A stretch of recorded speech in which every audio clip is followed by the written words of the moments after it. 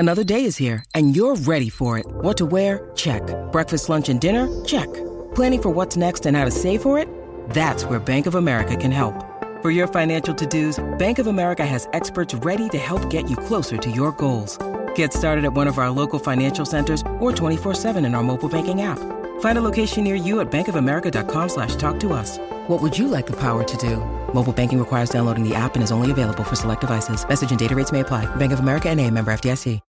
When you need mealtime inspiration, it's worth shopping Kroger, where you'll find over 30,000 mouth-watering choices that excite your inner foodie. And no matter what tasty choice you make, you'll enjoy our everyday low prices, plus extra ways to save, like digital coupons worth over $600 each week. You can also save up to $1 off per gallon at the pump with fuel points. More savings and more inspiring flavors make shopping Kroger worth it every time. Kroger, fresh for everyone. Fuel restrictions apply. Hello, it is Ryan, and we could all use an extra bright spot in our day, couldn't we? Just to make up for things like sitting in traffic, doing the dishes, counting your steps, all the mundane stuff. That is why I'm such a big fan of Chumba Casino. Chumba Casino has all your favorite social casino-style games that you can play for free anytime, anywhere with daily bonuses. That should brighten your day a little. Actually, a lot. So sign up now at ChumbaCasino.com. That's ChumbaCasino.com. No purchase necessary. VGW Group. Void where prohibited by law. See terms and conditions. 18+. Because I know the way I was brought up, you tend to the elderly. You don't harm the elderly. And that's how it was for us too. Like no matter how many of us was in the lobby, is it open? There's a couple of people coming back from the store, just little. Mm-hmm. When old people come through, help them with their bags. Stop cursing. You know what I'm saying? Stop cursing. Clear it out. Put out the blunt. Smoke, put the blunt away. Put the blunt out. Exactly. You know what I mean? It was behind your back. All kinds of whatever you need to do. And it's all out the window now. Help them with their shopping bags. Nah, don't let them carry nothing heavy. It's only over because we out of practice of it. You know what I mean? Mm-hmm. I think during the 80s, 90s, early 2000s, enough fathers and OGs was snatched up off the street that all you was left with was kids being raised by either, women that wasn't in a good state, you know what I mean? Yeah. Or not seeing things. And I know at some point, kids was being raised by kids. Yeah, that's another thing. It's another thing. So, we just gotta promote that shit more. Yeah, shit. Or you was raised by your friend's parents. Shit, I had many friends that had to come stay over, sleep over, look at my parents as their my parents. crib was the halfway house, bro. Yeah. And, what happened? Mm-hmm. Who kicked you out? Oh, you had a fight with your stepfather? Yeah, you come crash over here. You got beef in your neighborhood? Come crash over here. Mm-hmm. Everybody loved my mom's pancakes. Yeah. To this day, they just be like, yo, what's up? And your mom's, she in New York? Mm-hmm. She making them pancakes this morning? Like, you know what I mean? Everybody loved my mom's pancakes. Yeah. It's like a famous joke. thing. Because she fed the whole neighborhood. My friends got a joke from when one day, it's him, they slept over, he slept over. I remember we drank all the Kool-Aid, we ate all the waffles. Red comes in late from a party or something. We kind of sleep, but we can hear him. And he drunk all the juice, there's no juice, everything going. And it's like, I remember damn, we gonna get in trouble tomorrow, but fuck it, you know what I mean? Like, what can we do? I wasn't saying fuck it at that age, but at the same time, I remember man, those that damn moments. Juice, man. Drunk all the juice. You sounded like him just now. Dead ass. I was looking down and I hear your voice, and all of a sudden it's WBLS. Yeah. Just waiting for you to go, Ella Poo Poo. You sounded just like him just now. It was crazy. I remember it vividly. So that's a fact. All right, we back. My expert opinion, the fastest growing podcast in the world. We lit. Shout out to all the subscribers. If you're watching this for the first time, hit that like, hit that share. Let everybody know you in here. Don't cost you no paper unless you's a mother hater. Everybody else, thank you. I feel blessed to be in this position. I think we are the only podcast in the top 10 that is not under network. Word? Just us. Just us. So shout out to you, because you made it possible. Thank you. Keep sharing the videos. Keep, putting your friends on. We appreciate all of the love, and we're still trying to figure out a way to celebrate 500,000 subscribers. We gonna figure it out though, and you gonna love it. Mac, what's good? Salute, King. Heineken. I think the best way to celebrate, they want us to go on a quick tour. Get ready to bleep. No, just a quick tour. That's it. Just No a quick bleeping. tour. I've heard that too. Yeah. Yeah, like heard that too. there's at least 7 cities they want us in. 7. Yeah. That's a quick tour. All right, what we talking? Philly, Detroit, Houston. Philly, Detroit, Atlanta, Houston. Houston for sure. Shout out to Houston. Miami. LA. DMV. The whole The DMV, DMV is Virginia. with. Yeah. Yeah. London. London. Can't forget London. And Jamaica. And Toronto.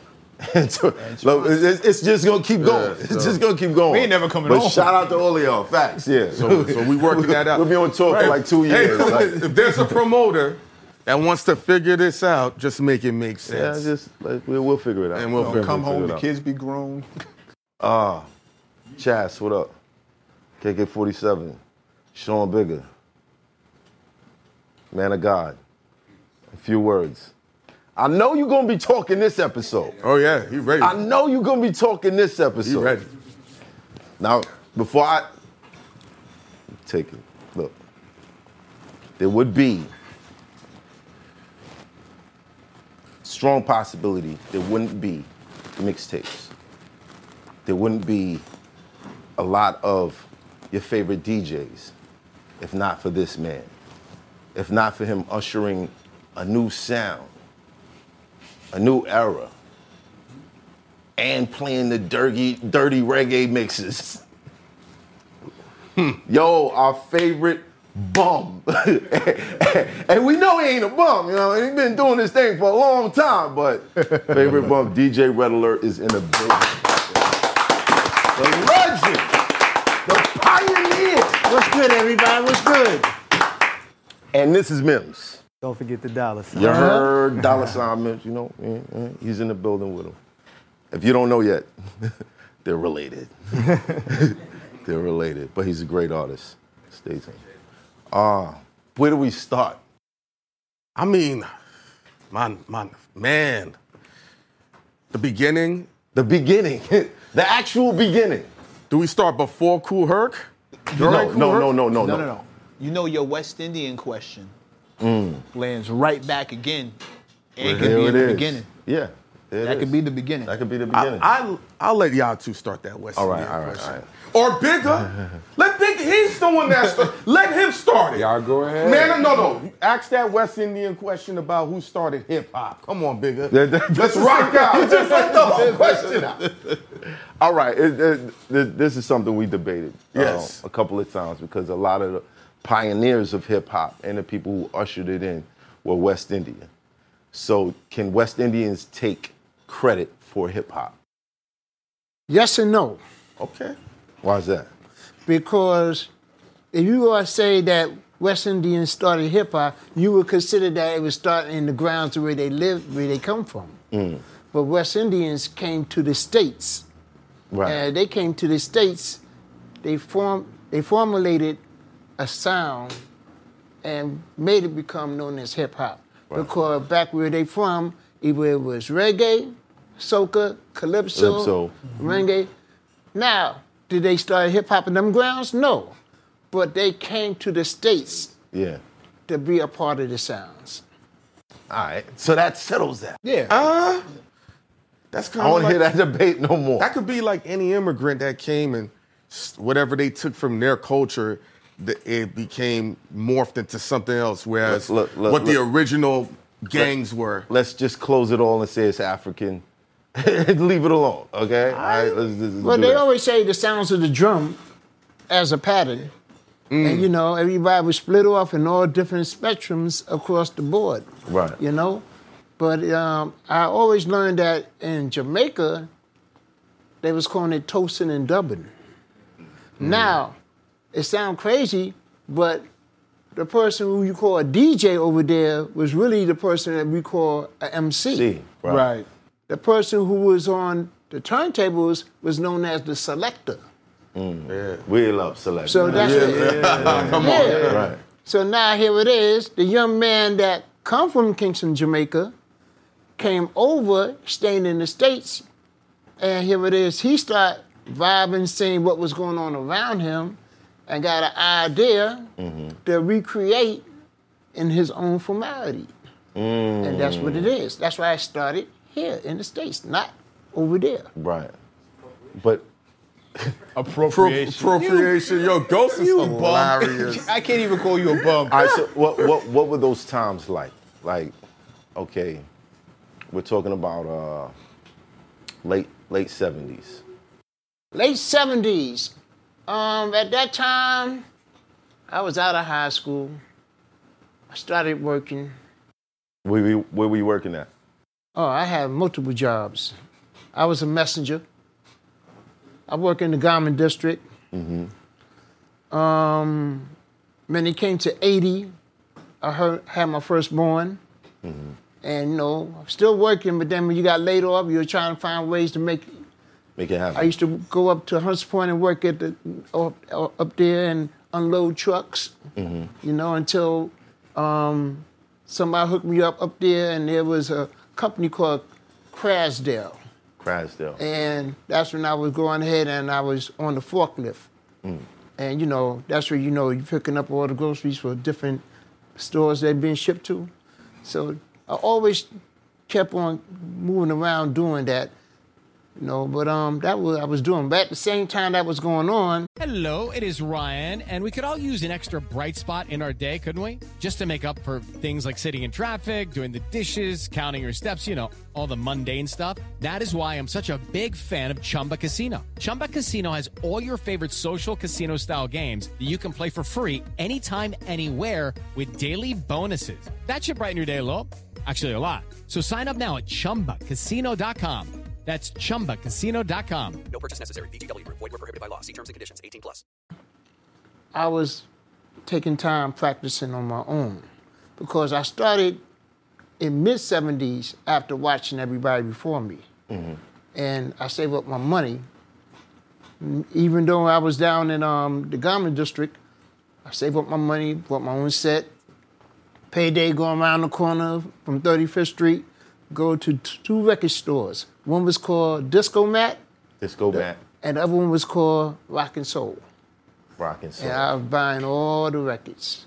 How much did it cost back then? Oh, man, we talking about a 12-inch record was costing like $2 or $3.99. Wow. No, it was an LP, $6.99. You know, and I was just grabbing up everything. Well, how much did the equipment cost? When I got my first set of turntables, it was Technics 1800s quartz. I think they was $139 a piece. $139. And by the time I got my first set of 1200s, that's a step up. They was like $250 a piece. Yeah. Who made you want to do it? You said you watch people around you, and it made you want to get busy. See, I went to school up in the Bronx. I went to DeWitt Clinton High School. I went up there during the time it was all boys, during the gang era.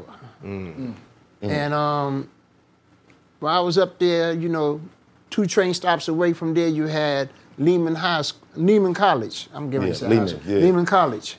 And right next to Lehman College, you had Walton High School, where it was all girls. So you know why we went over there. My man, pots and pans. But meanwhile, going to Lehman College, you know, you coming from high school, you going to Lehman College, you think you with the big boys. So we used to go hang out in the lunchroom, and that's when I saw somebody had a set on top of the long lunchroom table. And it was some turntables, and it was like something I have no idea what it was until later on, like a mic mixer that was hooked up to the turntables. And I saw behind him, he had like crates of records. And I'm hearing him playing music. At that time, he was playing like disco, R&B, you know, sounds like that, dance music. And then he encouraged me to sneak on downtown. I'm not supposed to be down there, but I was sneaking down there wearing my brother's clothes. Remember on 42nd Street, you used to get the fake ID? Yeah, facts. It was lit. Even though... It was Kung Fu movie theaters and Triple X everything. At the Penny Arcades, you get the fake IDs. And I called myself trying to get in, but, you know, they knew about the fake IDs. But they started letting me in. But they used to always say... How old are you at this time? 19. 19, okay. And they were saying, we're going to let you in. Don't go by the bar. Don't go over here. Don't go over there. Don't do this. Don't do that. But they noticed when I came in, I ain't go no further than The DJ. standing in front of the DJ. So I just stand there and I watch. At that time, when I was watching the DJ, you had Pete DJ Jones. You had Grandmaster Flowers. Flowers, yeah. You had Clark brought him up. What were they DJing? DJ Plummer. What were they playing? Huh? What were they playing? They were playing disco and R&B Yeah. at that time. Disco, R&B, and dance. You had the very first female DJ I saw with Pete DJ Jones named Becky DJ Jones. And I'm just amazed and watching what they doing. So afterwards, I was coming down. They scrutinized me again, but they saw that I ain't going nowhere but the DJ.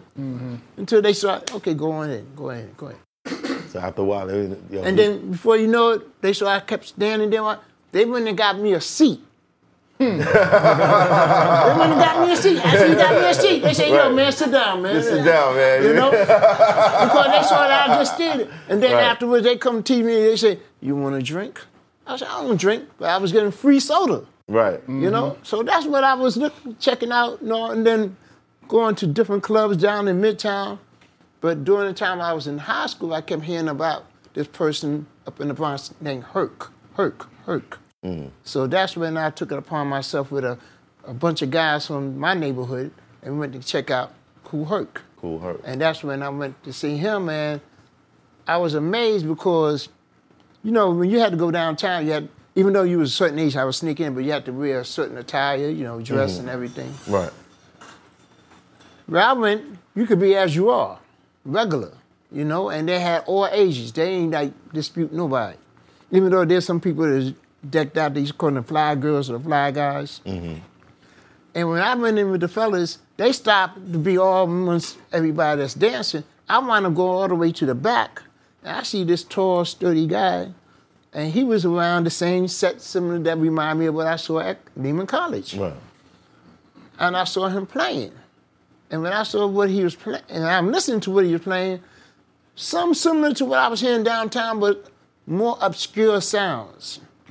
Now I was like, yo, this sounds good. It sounds funky. It sounds Is he creating sounds? Huh? Is he creating sounds, or he just? No, it was or he's like manipulating them. he was Playing the break. certain songs he was playing. He was playing a certain portion of the songs, and he would go from one turntable to another. Mind you, he wasn't really accurate on the turntables, but he kept on playing the breaks of certain songs from one to another.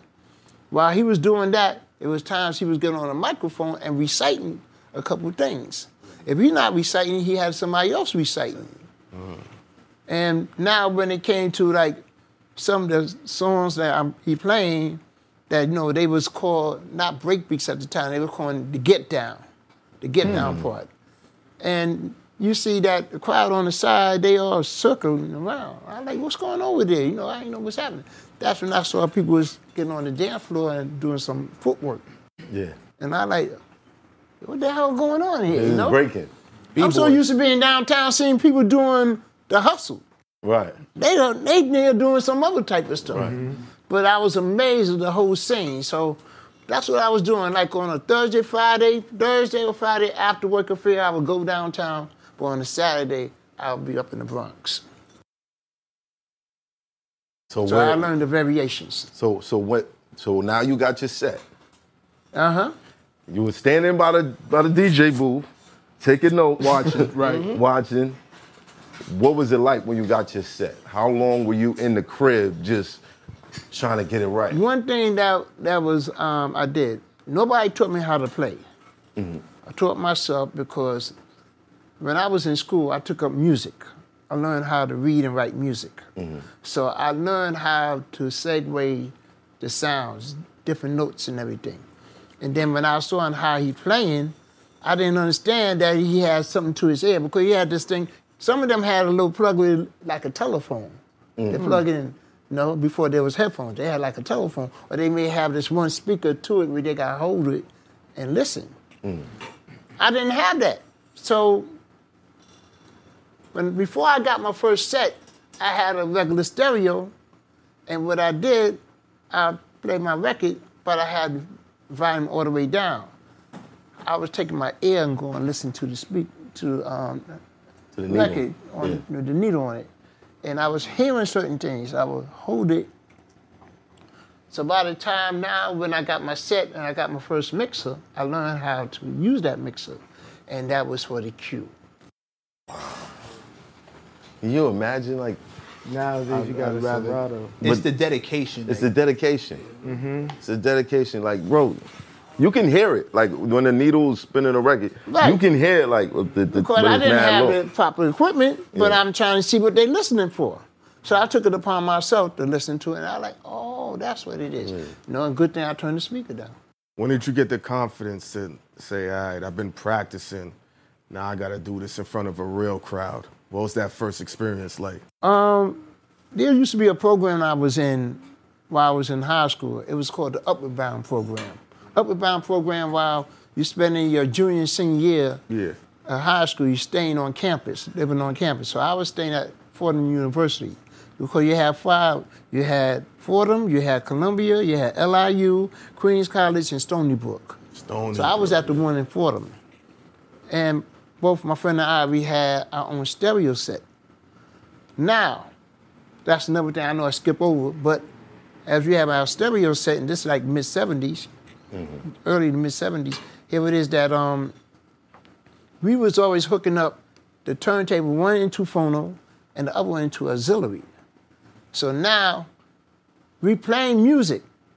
If one turntable, one record is going to the end, and we playing the record without cue, we click from phono to auxiliary to keep it going. Right. And before you know, everybody was hanging out in our dorm. Because we had all the music, everybody so we was jamming. And it never stopped. It won't stop, you know. Of course, you got in trouble for it because, you know, a curfew, but we still jamming. Right. Until they took it upon and asked me, well, can you do it in the cafeteria? We have a party. And that's what I did. I did in the cafeteria of Fordham University. Wow. And that was my first time doing it for a crowd. Wasn't that the first place you saw it? No. No, that was at the other. No. Like I say, I went to Lehman College to see it. Right. But I was in this program at Fordham University. Doing it. Right. So from what I saw in Lehman College, and I'm in this program and getting the idea of hooking up two sets together and putting the two turntables, of course I had no mixer, but what was the next thing you trying to do? You clicking from one to the other. Is that blending? Is that blending? I wasn't blending. I was just playing a record. It was electrophonic. You know what electrophonic was. It sounds like blending. Sounds like early blending. Well, it does sound a little bit. I was assuming that's blending. I thought you were blending. No, you don't. You know what it sounds like to me? You're just making a playlist. Put it this way. That's it. A record is playing, right? So when the record is dying down, you try to make sure that you put the needle on, you're clicking over to the next record. Right. That's what I did. That's early blending, Red. You That's started blending. You just don't want to take credit for it. I mean, to me, Well, I thought blending was supposed to be on time. You do the right thing. You were blending great, but it sounds like blending to me. It sounds like my Tonka truck, my first blending. Well, I'm saying the first time you played publicly was there in the cafeteria. But the first time you saw someone was at Lehman College. In the cafeteria. Both of these instances were at colleges. And in the cafeteria. I'm still not past the fact that somebody had a full set in the cafeteria on the table. Like I still never made it past that. Who was that DJ? Did you ever get his name? To this day, I don't know who he was. Wow. But I was fascinated by what I saw. DJ Inspiration. It was an inspiration. DJ Lunchroom. Okay, so now you're playing. So here it is. I'm playing, and by the time I get my own set, come home from work, buying records, and I just practicing. Now, are you already DJ Red Alert, or did the name come later? Just DJ Red. DJ Red. All right, Red. cool. So now here it is by playing, and I learned how to blend, holding the records, to bring one record into another. And like I say, by me learning music, you learn how to pattern, how to blend, accommodating from one song to another by every 8 bars, 12, 16 bars, whatever it is. to bring it in. And that's what I took time doing. So now you're blending. Yes, that's blending. No, there's an order to it, bro. Whatever, Red. I don't blend it when I hear blending. You was blending early. All right, bro. So from there, you're at the college. Yes. Now. What's the campus like? Are you famous? No. Are no, you no, the? no. No, I wasn't famous. You know, they just, Red is DJ, you know. I mean, remember, I'm not doing the college, the terms where, you know, the regular college time. It was during the summer. Oh, okay. It was all during the summertime. You doing that, you know, preparing for college. That's what I was doing. But you had to, I'm imagining people still were loving your party. They still had the summertime jams is like normally epic. Well, you put it this way, you have a lot of young ones that not officially in college that coming from out of high school during their junior, senior year, staying on college campus, and we there for 8 weeks the whole summer. We were amongst each other. So we did a gathering. So when one person is doing something, everybody joined together. So everybody knew who you were. They knew who I was. Red, okay, Red. But I wasn't popular. They just knew, Red is playing. With all due respect, I'm hearing a lot of toxic modesty coming from this chair right here. Like, you don't want to take credit for... I already can see that you were the man on campus. You throwing summertime jams for kids who... It's summertime and you playing records at the college. Like everybody knows the DJ. Yeah. Everybody knows the DJ. Like, DJ. Everybody knows the DJ. Let me see. During the time we was in the program, it must have been a couple hundred. Red! Nah, yeah, that's crazy. Red! That's crazy. I don't know a couple of hundred people now. Not that like me. Not at the same. I never thought nothing of it from what you're saying. You blend in early. You don't want to take credit. You're the man on campus. You don't want to take credit. I'm seeing a theme and where this is going to be going. So what you trying to say? TTBS? That's that bullshit? Hey, just let me know now. I would never say that to a founder. But you said it first. You said it first. So like I say, by me taking time doing that, by the time I'm coming out from that program, here it is, I started working.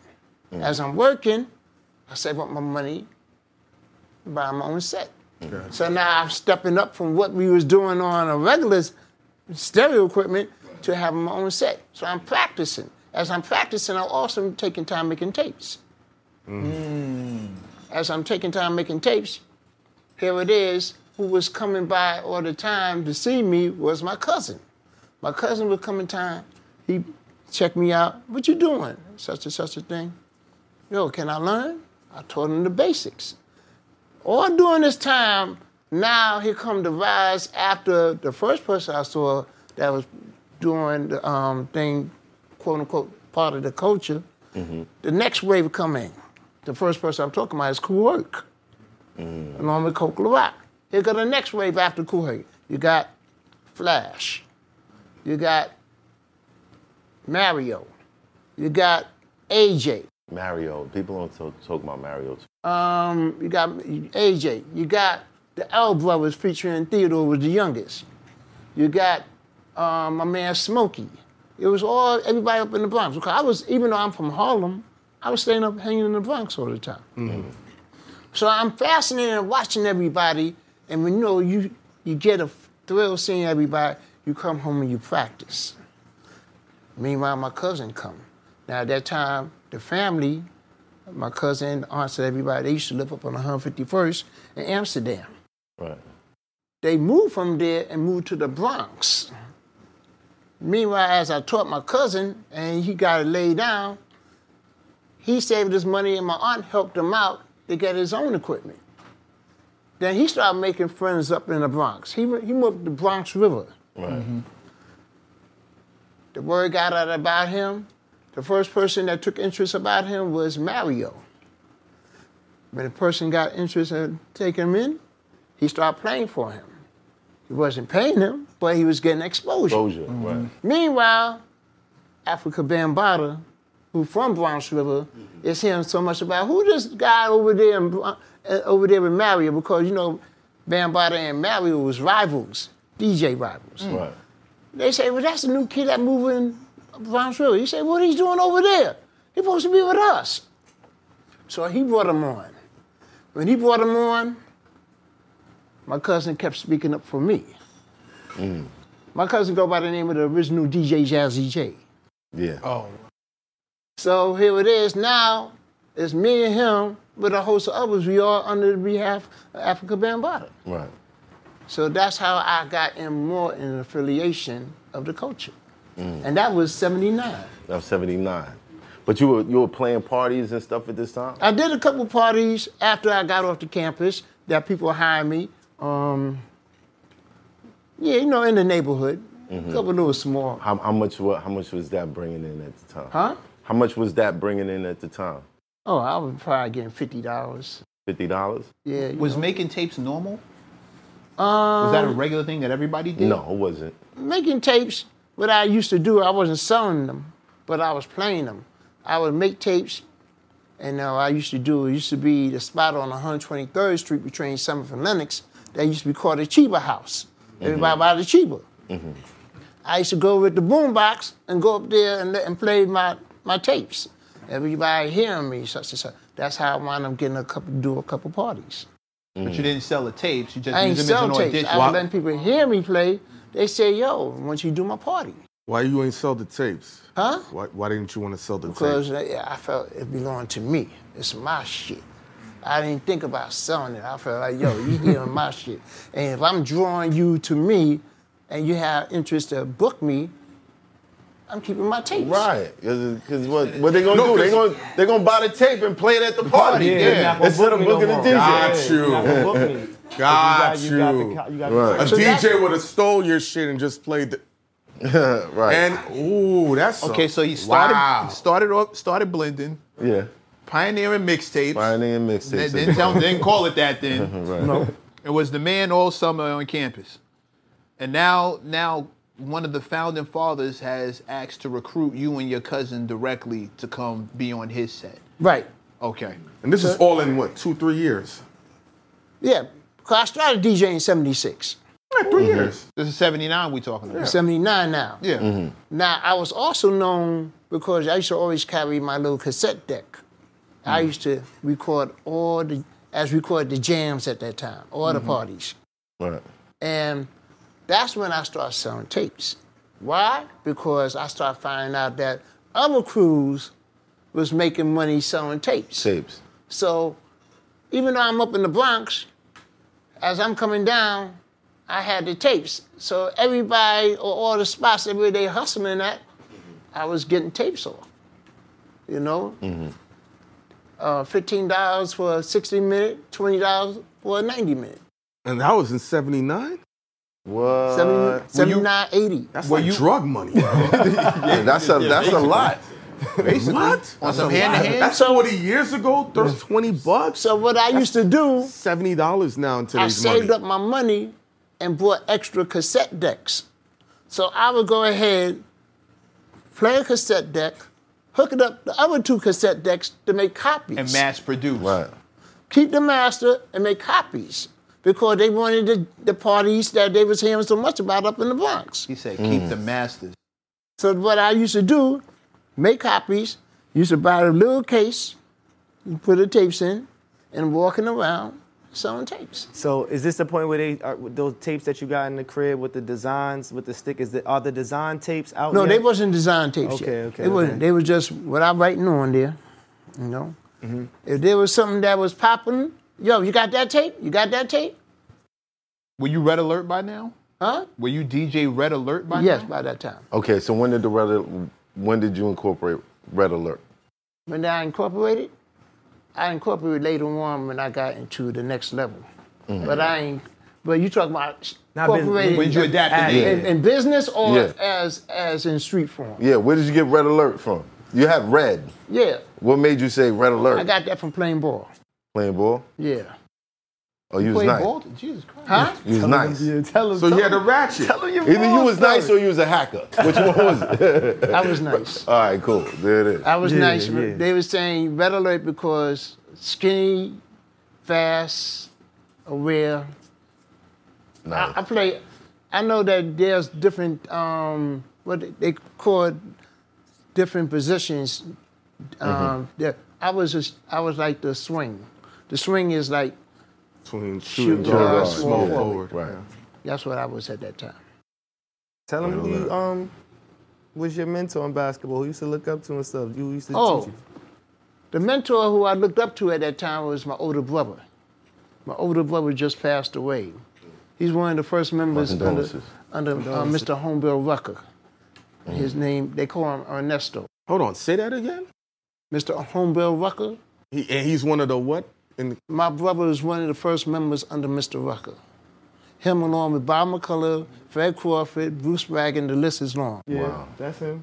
Also, my brother, he was one of the original members of the L.A. Boys. I don't know if you ever heard of the L.A. Boys. There used to be a crew up on Lennox Avenue called the L.A. Boys, Lennox Avenue crew. Mm-hmm. Him, along with Bob McCullough, used to stay in trouble. So my grandmother couldn't handle him. Mr. Rucker encouraged to get both Bob McCullough and my brother and send them down to Laudenberg Institute, the same school that Earl Manigault went to finish. After they finished in there, they stayed down there and went to Benedict College. This is in Columbia, South Carolina. Right. So that's the guy who influenced me to start playing ball. You ever seen Earl play? Yeah, So are the stories true about the quarters and the backboard? that boy was different. That shit real? That's one of the craziest. You heard about that shit, right, Yeah, man? taking the quarters Quarters off the backboard, There was leaving two the shit. guys that was known. It was him and Jumping Johnny Green. Yeah, and Helicopter. Another guy named Helicopter. Yeah, but where I lived at, there was a building right next to the park. Yeah. That was a school, PS 156. The Rucker Park was where I came out for recess. Wow. So I seen all that, and my brother is part of the. So I seen all the tournaments. I seen all of them. Was he really snatching quarters off the top of the backboard? I'm trying to tell you, that boy was different. It was different. What's the craziest thing you've seen him do? It's hard to say. So much shit I've seen him do. Remember, I got to see him. I got to see Joe Hammond. I got to see Pee Wee. Pee-wee Helicopter. I mean, I've seen them all. During this time, crack is hitting, right? Excuse me? During this time, crack this is is about starting to hit. crack. But see, I seen these guys in the early 70s before I got into DJing. Since he brought him up, who was my influence of playing ball. Right. And of course, you asked me where I got the name Red Alert from. Right. You say, you was coming to me about late 70s. You ain't asking about before then. All right, cool. All right? All right, cool. So now I'm talking about the early 70s. Please. Being under my brother influenced me. I played organized ball, played little high school ball, and then from there, one thing led to another. Right. And music took over. Music took over. Music I took got over. influenced by music. So the early 70s was basketball, late Yes. 70s turned into music. Right. Red Alert popped up, was officially born in the late 70s Right. as Right. your DJ name. Now you're Right. moving tapes. How much Moving- money would you say you was generating at the time? Off the Oh, tape? man, let me see. According to whether tape was hot.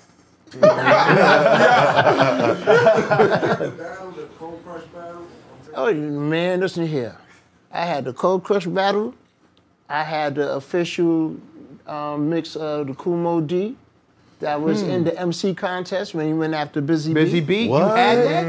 And you was selling that tape? How much you was charging, bro? Oh, because it was a 90-minute tape, $20. $20. Yo, you moving more than the drug dealers, man. All right, so how much? All right, can I ask, so how many tapes? much- How many tapes? Like, Yeah, like, how what's many- what's a package for you? Like a whole package? A bad day may be 2 tapes. A good day may be near 10. Near 10. It depends on how often I was going to all the spots. Because, when people's getting money out there, you go to hustlers. Right. Or somebody driving by, yo, I'm going to need a tape, such and such. Right. Legend in But two that's a games day. like on Pee Wee So Kirkland. imagine after a week, I may have a couple hundred. Yeah, Right. back then. Yeah. How come you're not considered one of the? This is just a round off question, but how come you're not considered one of the top three, like not top three, but one of the three founders. The founders are normally considered to be Herc, Bambaataa, and Flash. But you were before Because here it is, they was figures of their own. Flash stand out, Herc stand out, Bam stand out, various others stand out. There was an army of DJs. I was on the band. My cousin Jazzy was on the band. Grand Mixer DXT was on the band. Rest in peace, WizKid was on the band. Africa Islam was on the band. We was all under him. He was the man, Right. the pinnacle. Okay. So That that's makes why, sense. they look at them as the forefront. Right. That's what it was. At the time, why be in a DJ crew? Excuse me? What were the pluses of being in the crew? Being in the crew, well, what I say about Bam was like this. If he liked what you was doing, he'd take you in. Didn't matter how many DJs it was, not how. No, he was known for having 10 MCs. The original Soul Sonic Force. Right. 10 MCs. He just took you in. And I got in through my cousin. That's how he got everybody up. Did you avoid the gang affiliate? Did you manage to avoid the gang affiliations? Bam was known for the Black Spades. But the gang died down at that time, but I avoided the gang while I was in DeWitt Clinton High School, because I was in the middle of the gang era. It had like a dozen gangs in there. You had the Savage Skull, the Savage Nomads, the Seven Crown Memorials, the Spades, the Pearls, the Bachelors. It's an army of them. Right. So you imagine being an all-boy high school that ranged about 3,800 people. But at that time, gangs wasn't going after regular Joes. Gangs was going against gangs. Gangs, that's it. Now what they did, if they saw you was quote unquote a sport figure in there, they looking out for you. They don't want you involved in none of that. But they was never going after robbing a regular student. Civilians. Regular civilian and anything. Right. There was gangs going against gangs. So you being a basketball player, they were just... And then also, I was cool with this guy who was on the football team. His name was Tiny Porter. Even though his name Tiny Porter, he's 6'8". Big. And he took me under his wing. Especially when he came senior day. Because the senior day, they used to go after all the freshmen. And they were trying to get a hold of me. Then he said, no, you can't touch him. They knew from there. Shout out to Tiny. Shout out to Tiny. Shout out to Tiny. Tiny. All right, but like Bigger was saying, crack is starting to move in. I started to practice more and more, getting more into what I'm doing. So now here it is. I was always the last man to get to play under Bam. Why? Because my cousin Jazzy became flashy into his own, skillful with the set. Right. Other people, Grand Mixer DXT, Africa Islam, host everybody. I wasn't skillful like that. I was more a blender. So sometimes I may be like the last person for the last 40 minutes of the night getting on. Right. But I still hunting there. So, as they making their name of that, all the tapes I was recording, I was making my name downtown selling tapes. So what was the environment like at that time? Oh, the environment was everybody partying. And, there was a lot of fear for people felt about us at Zulu Nation at the time, But then, you had other crews like for the anybody that was going to all the flash parties, you had the Casanovas. And there was another crew called the Boston crew, the Boston Road crew, the 9 crew from Claremont Projects. There was a crew that was under affiliation to AJ. So it was territorial, but they still respected each other. Right. That's what it was. What's the neighborhoods looking like with crack starting to hit? You gotta understand, drug infested, Bronx, they used to call it the burned down Bronx, because everything was all burnt down. Yeah. That of stuff. Put it this way. In some of the areas that you may have in Brooklyn and Queens, it looked like Hollywood compared to what the Bronx used to look like. There were places in Brooklyn that looked just like that. Huh? I remember being real young and living across the street from a crack house on Quincy. Right. And at that time, there was a lot of abandoned buildings, a lot of boarded up joints. You would see the fires in the windows at night and all that. But see you have people some going nice in and blocks throughout some of the parts of the city that have the brownstones and looking real laid out and fantastic. Right. They had none of that up in the Bronx. The whole Bronx was just tore up. The only thing that looked right was the project. Jeez. And you managed to keep on hip hop in the mix of all of this. I was a person that got along with everybody. You might as well say they gave me a pass because they know I'm from Harlem, but I learned to gel with everyone, everywhere I went. Okay. That's what it was. So how did as the person who's playing last in the set, how did Red Alert become the name that he became? Where did you start getting recognition? So here it is. During the time while we up in the Bronx, and then here come the recording field come. First, you see him flashing them, and they had Super Rapping, and they came with other records. Funky 4+1 had their record. Spoonie G had their record. We talking 79. AJ had that record. AJ had that. AJ came a couple of years later. Curtis Blow came with Christmas Rapping, 79, So by the time Bam got involved with a man named Paul Whitley, and he had a record came out called Zulu Throwdown.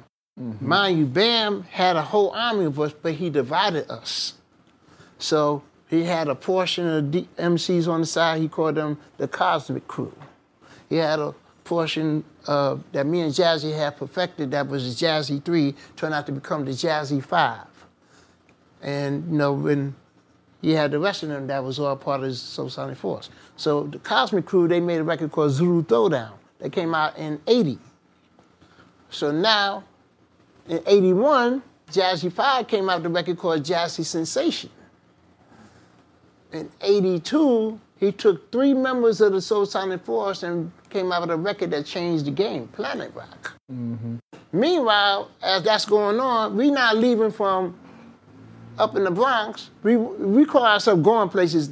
If we were going to Jersey, going to Long Island or Connecticut, because you leaving out the neighborhood, you felt like you was doing something. Right. But now here we coming downtown, and we coming downtown to places called Negrills, Danceteria. It was like saying hip hop meet punk rock. Because punk rock was coming out in the early that time, new wave music, right. with groups like Tom Tom Club,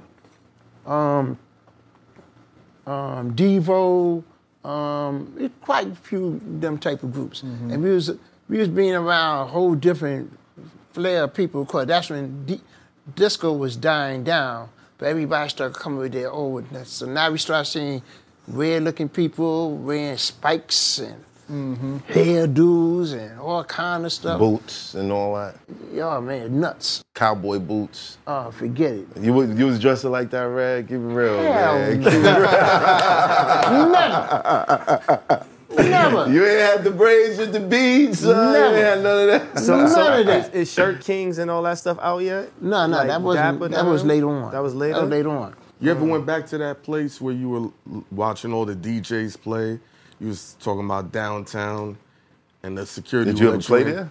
Huh? You ever went back to play in that club that was letting you No, in? I never played none of them clubs recorded at that time. You never said, hey, I'm bringing this element called hip-hop. I'm DJ Cool, Red Alert. It was not being respected at all. At all. It was not being respected. They did not accept that. Here was a club that used to be up in the Bronx called 371. 371 was like an element similar to like the downtown scene. Gotcha. Where you had to be dressed a certain way, a certain age and everything. If anybody come with any elements in the Bronx as far as hip-hop, get that B-boy shit out here. We don't do none of that.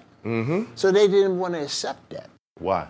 At all, huh? Why? Because they felt that, that degraded them at that time.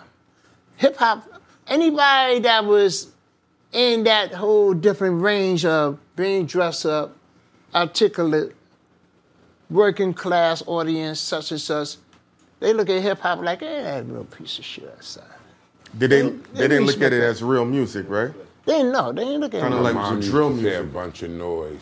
Bunch of noise, yeah. Like that. I Paid in remember Full fighting scene. that fight. Yeah. I remember hearing my brothers talk about Yeah, stuff they like didn't that. accept that. None of that. It gonna say didn't shout really out to get Black accepted Sheep. till later on to like with Will Smith. Will Smith actually, Made it cool. We talking Parents about just what? don't Yeah, understand. parents That's just about don't 10 years. understand, truly broke This Big the Bear. first Yeah, one to because get it the went Grammy. mainstream. Yeah. As it went mainstream, it started being accepted. But records from before, even though you may care for some of the records, like Planet Rock, it was a game changer. Right. It reached more into the dance music world because you remember that was what's called electro funk, and there was a lot of records that came out similar sounds to Planet Rock, like Shannon, Let the Music Play, Give Me the Night. A group called Freeze, AEIOU, Pop Goes My Love, and many others similar to that. So you was rocking all that. Rocking all that. And you ain't had no bedazzled shades. My man. You ain't had no bedazzled shades, man. You ain't had no shiny. Not bedazzled shades. NND, nigga no do. None of that. None of that. The only thing I was known for was the big red afro. That's what I was Big known red for. afro, that's it. what I was known for. All right, cool. And always had on just like, warm-up suits, jeans, sneakers, that's it. So this is still before BDP.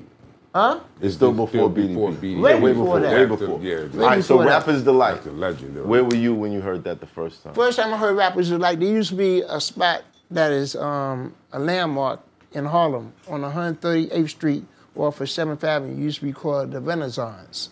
Shut down. I think they closed it out.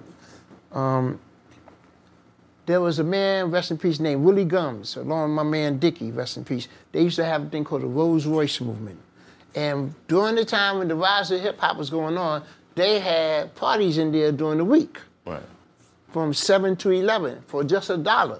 They say, yo, all you need $1 to come in and do the freak dance, because that's when the freak dance was out during that time. Right. And they was having, the DJs at that time who they had was, rest in peace, Donald D, B-Fat's brother, Right. Lovebug Starsky, and various other. It was a crew called the Sapphire Crew that B-Fats and Donald D would come from. They came out of Drew Hamilton. So they had, one time, they had Shout out to Drew us Ham. as guests in there. Right. Band played. So while we in there, out of nowhere, and I never forget because Power Wow was on the mic and a couple of us, band played this record and we started hearing some rapping on it. We like, what the hell is that? And we look at Power Wow and Power Wow went like this. It's not me. It's the record. Wow. That's the first time I heard Rapper's Delight. Wow. And what was the response? Did everybody just stop? Like, Yeah, everybody just stared. And staring at each other and hearing it, like, oh, shit. First time I ever heard it. hip hop, heavy. So from there, was it like, off of that record, did you guys start calling it hip hop? What was it at that time? We didn't never call it hip hop. The media called it The hip hip hop. hop, right. We was going to jams. We were going to other parties. We were going to the jams. The reason why the media called it hip hop because when they started hearing more of these records being made, they said, "What is this stuff we hearing? This hippity hop, this bebop? Y'all doing that hip hop?" Then they coined the phrase Hip hop. hip hop. Right. It's so weird. But it was called the Jam. We was just saying we were going to the jams. So were they rappers? No. What did you call them? We called the rappers MCs. MCs. MCs, you Right. know, because they accommodating the DJs. Master of Ceremonies. When did the transition happen from Street Red Alert selling the tapes into Red Alert the artist making records with rappers? Well, that's where I was going with that before, you know, the interception come in. He said that. Here it is. When I was saying we was going from one club to another, from the Grills to Dance to now to the Roxy. By the time we got to the Roxy, and here was a guy in Africa Islam that was a part of us, him and I, while we was at the Roxy, we was on an independent radio station, WHBI 105.9. That's the place where Mr. Magic started at. And we used to come on Wednesday night, Thursday morning, 2 in the morning.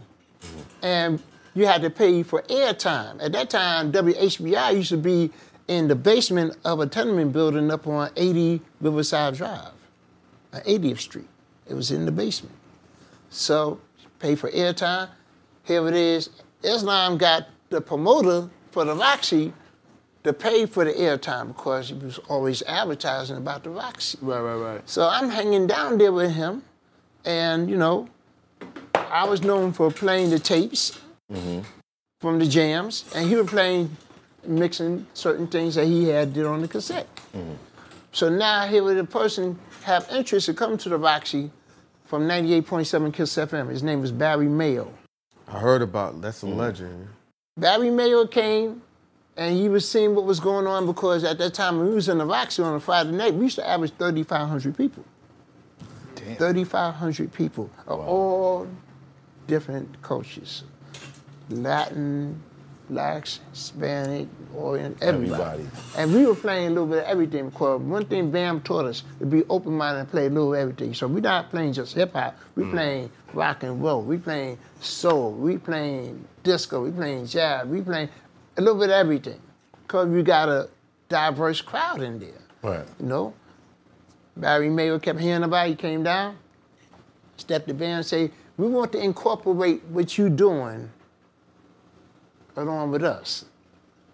At that time then, WBLS had picked up Mr. Magic in 82. Now I'm talking about 83 when Barry stepped to BAM and said, we want to incorporate that. So the first person they went after was Africa Islam. Africa Islam was the top guy at the time. He couldn't do it because he was going away with the Rocksteady crew after the success of the movie Wild Style.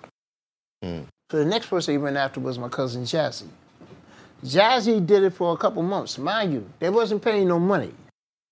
None. And Jazzy did it for a couple months until he let it go. He said, nah, I don't want to do it. So they went to band and said, who's the next person you have? And that's when they came to me. And that was October 83. Did you ask for money? No. No. But what they did gave me exposure to make money. Right. Because now people are hearing you. So the same thing what I was doing when I was playing my tapes in these spots. People was hiring me. As they hear me on the radio, people was hiring me. Right. So for 3 months I was with no pay, but I was getting gigs. But the price went up. Huh? Your gig price went up, though. Now, yeah, the price went up. Now by the time I got, that was October, November, December. The top of 84, now I'm getting paid. It was low, but I was still getting some money. So what would you say? You were doing how many parties a month?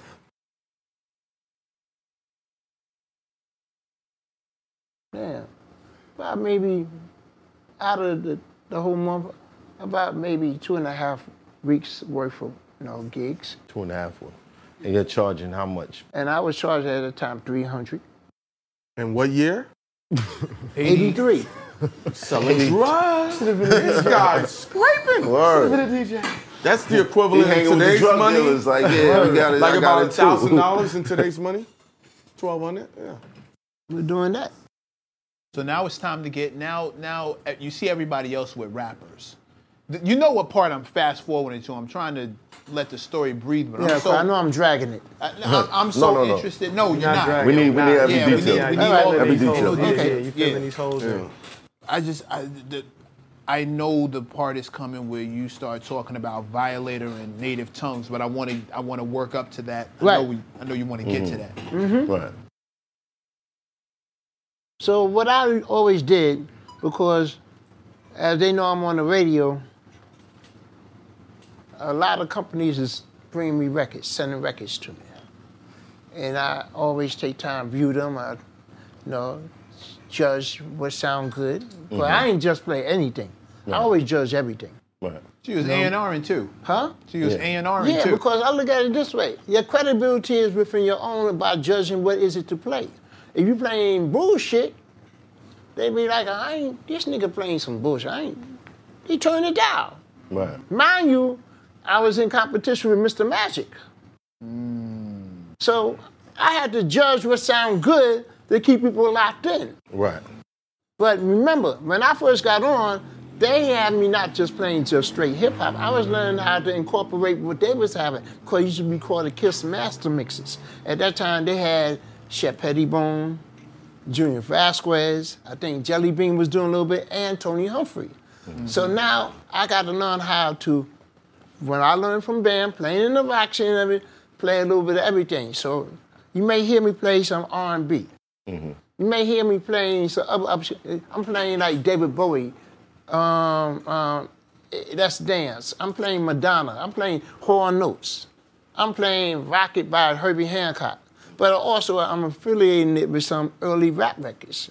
And in between that, playing some break beats that we was playing. So I was learning how to mix everything in and blend it in together. Right. Now, at that time, were people approaching you with the bag? Oh, yeah. Oh, yeah. They're pushing me with the bag. And they used to say I was a stupid motherfucker because I didn't take it. I was on the phone with somebody for 2 hours, and they praised you for that.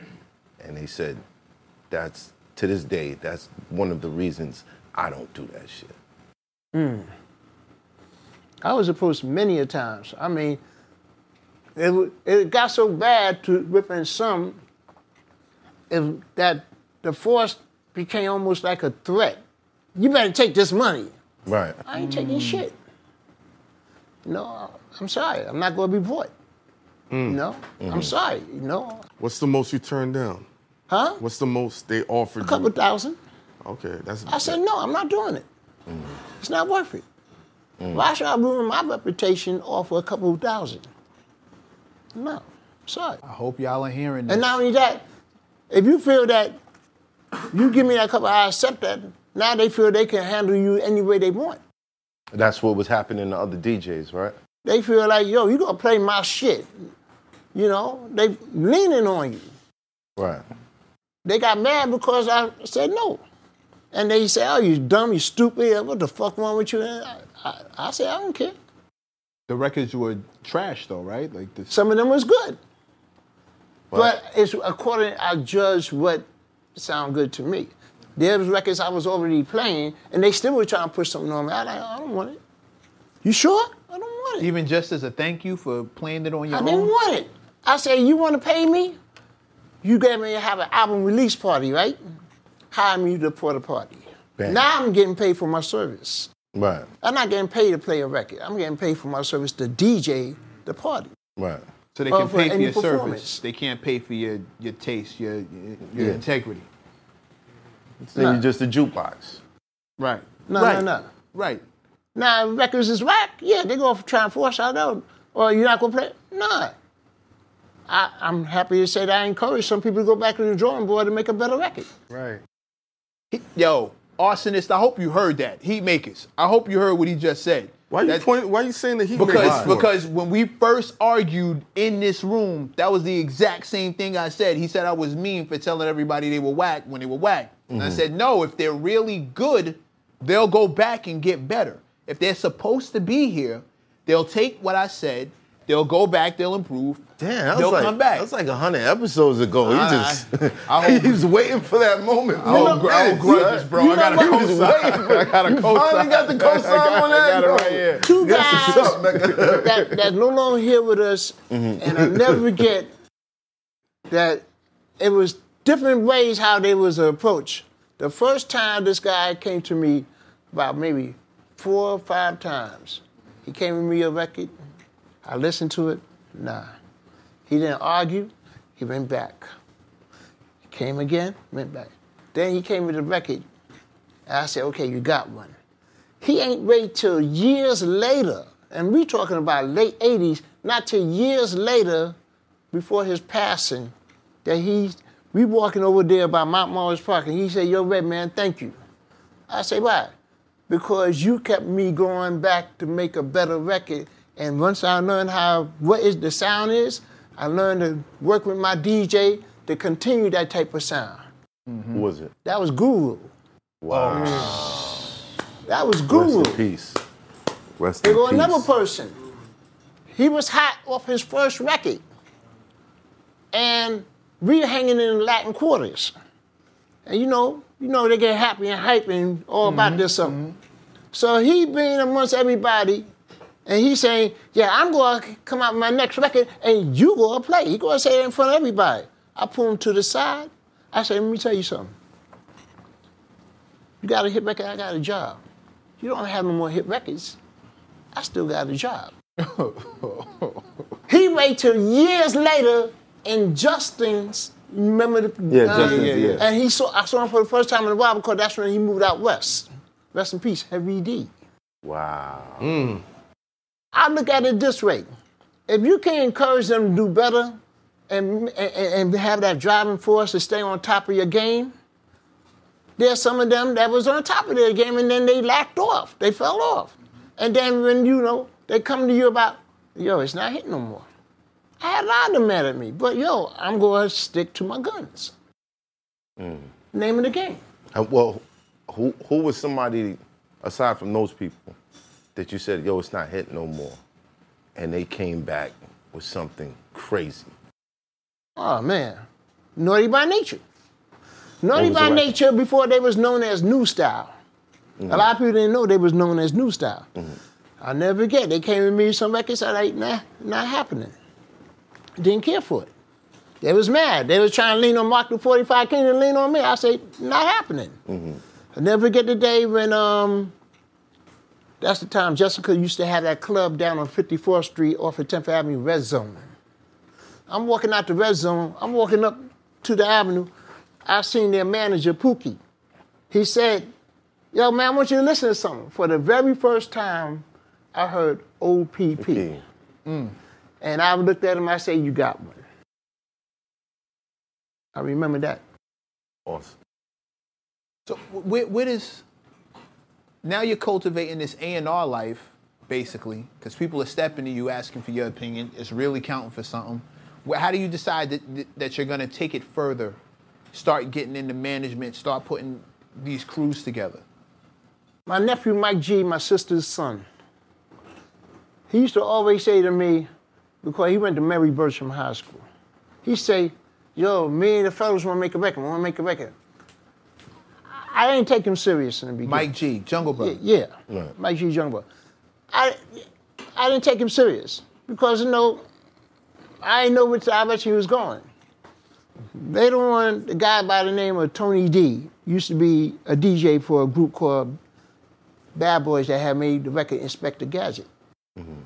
He said, yo, Red, you know, here it is. I just built a studio in my house, so, you know, anybody you have interest, you may want to bring them on in. I said, okay, so that's when I went to my nephew and I said, y'all say you're on my record? Okay, let's go. And they came in their first record they made, but even before then, going there, they went up to my cousin Jazzy because he had a studio. And they started something up there, but they never finished off. But then that's when I told them about Tony D. So they went out there, and one record they had called The Breaks. They ain't do nothing. But then here they came up with this concept as an idea off of my older brother. He used to always say this thing. He used to always say about a female, no disrespect. He always say about, yeah, you know, I'm gonna see this chick. He used to, you know, my brother was known for different things. Number one, like you still see me doing the abbreviation, the acronyms, I got that from him. Right. Then he had these different type of sayings. Yeah, you know, I'm going to see this Chizip tonight. You know, when I see this Chizip, you know, I'm make sure you get the Jimbrowski done. Make sure I did all. Not the Jim Brownski. So my nephew Mike, remember that from the family. I was hearing Junie saying that we call my brother Junie. So he got together with Africa and they made a record called Jimbrowski. And that was the start off for the Jungle Brothers. Did they cut a check for your brother or no? Huh? Did they cut the check for their uncle? No, they ain't cut the check. That's great. That's wild. Now, mind you, you asked me what led me towards Met. Now, before that, I was in affiliation with a couple other people before that because when I was DJing, remember the Roxanne era? Yeah. Mm-hmm. So when, they came out with that, and then here it is that Marty got Shantae do it. So I'm hanging out in Russell Simmons' office. Russell Simmons was managing everybody at the time. He had Spider D as one of his artists. Spider came walking with a lady and said, yo, listen to this thing I just made. And check it out. He listening to it. Oh shit, this sounds right. Oh, yo, we gotta jump on this. Yo, who? Anybody signed? Yeah, Neil Records just signed to the label. Okay, well we gotta start. So the young lady, she right there, she say, yo, this is going too quick because this is all new to her. She said, this is, but yo, how y'all getting me? I don't even have a DJ yet. She turned around and looked at me, and Cut Creative was sitting right next to me, as Cut Creative was already with LL. Mm-hmm. She turned around and said, you want to be my DJ? I said, okay. That was Sparky D. Oh, wow. And that's when I started DJing for Sparky. And you know what was so clever that was Sparky, because not once ever in our lives we ever practiced. We always went spontaneous. She'd fill me out, I'd fill her out, and I was on the road with her. So here with that, now afterwards that died down, here my man come to me, he asked me for advice about music, the music business. So I told him, certain things that I knew. Mm-hmm. Here it is. He went ahead and made this record, and he wanted me to be a part of the crew. Rest in peace, Scott LaRock. So that's how I got an affiliation with Boogie Down Production. Here it is that before, once again, the management, I had some labels was coming to me about other certain things. I remember once Sparky got signed to another label called Next Plateau. They came to me and say, Red, nice meeting you. Any artists that you have interest that you can bring them on, bring them to us. So the group I didn't find, but they found me. And they say they want to get signed to something. And I listened to their material. Sound good was group Black Rock and Ron. That's how I'm living. I brought them over there. The next group after that, when they say they had a bad contract deal by handshake with a guy that was on 105.9, DNA along with Hank Love, they say, yo, Red, we need you to get over here and help us out. So I brought them over to Next Plateau. That was Ultramagnetic. Wow.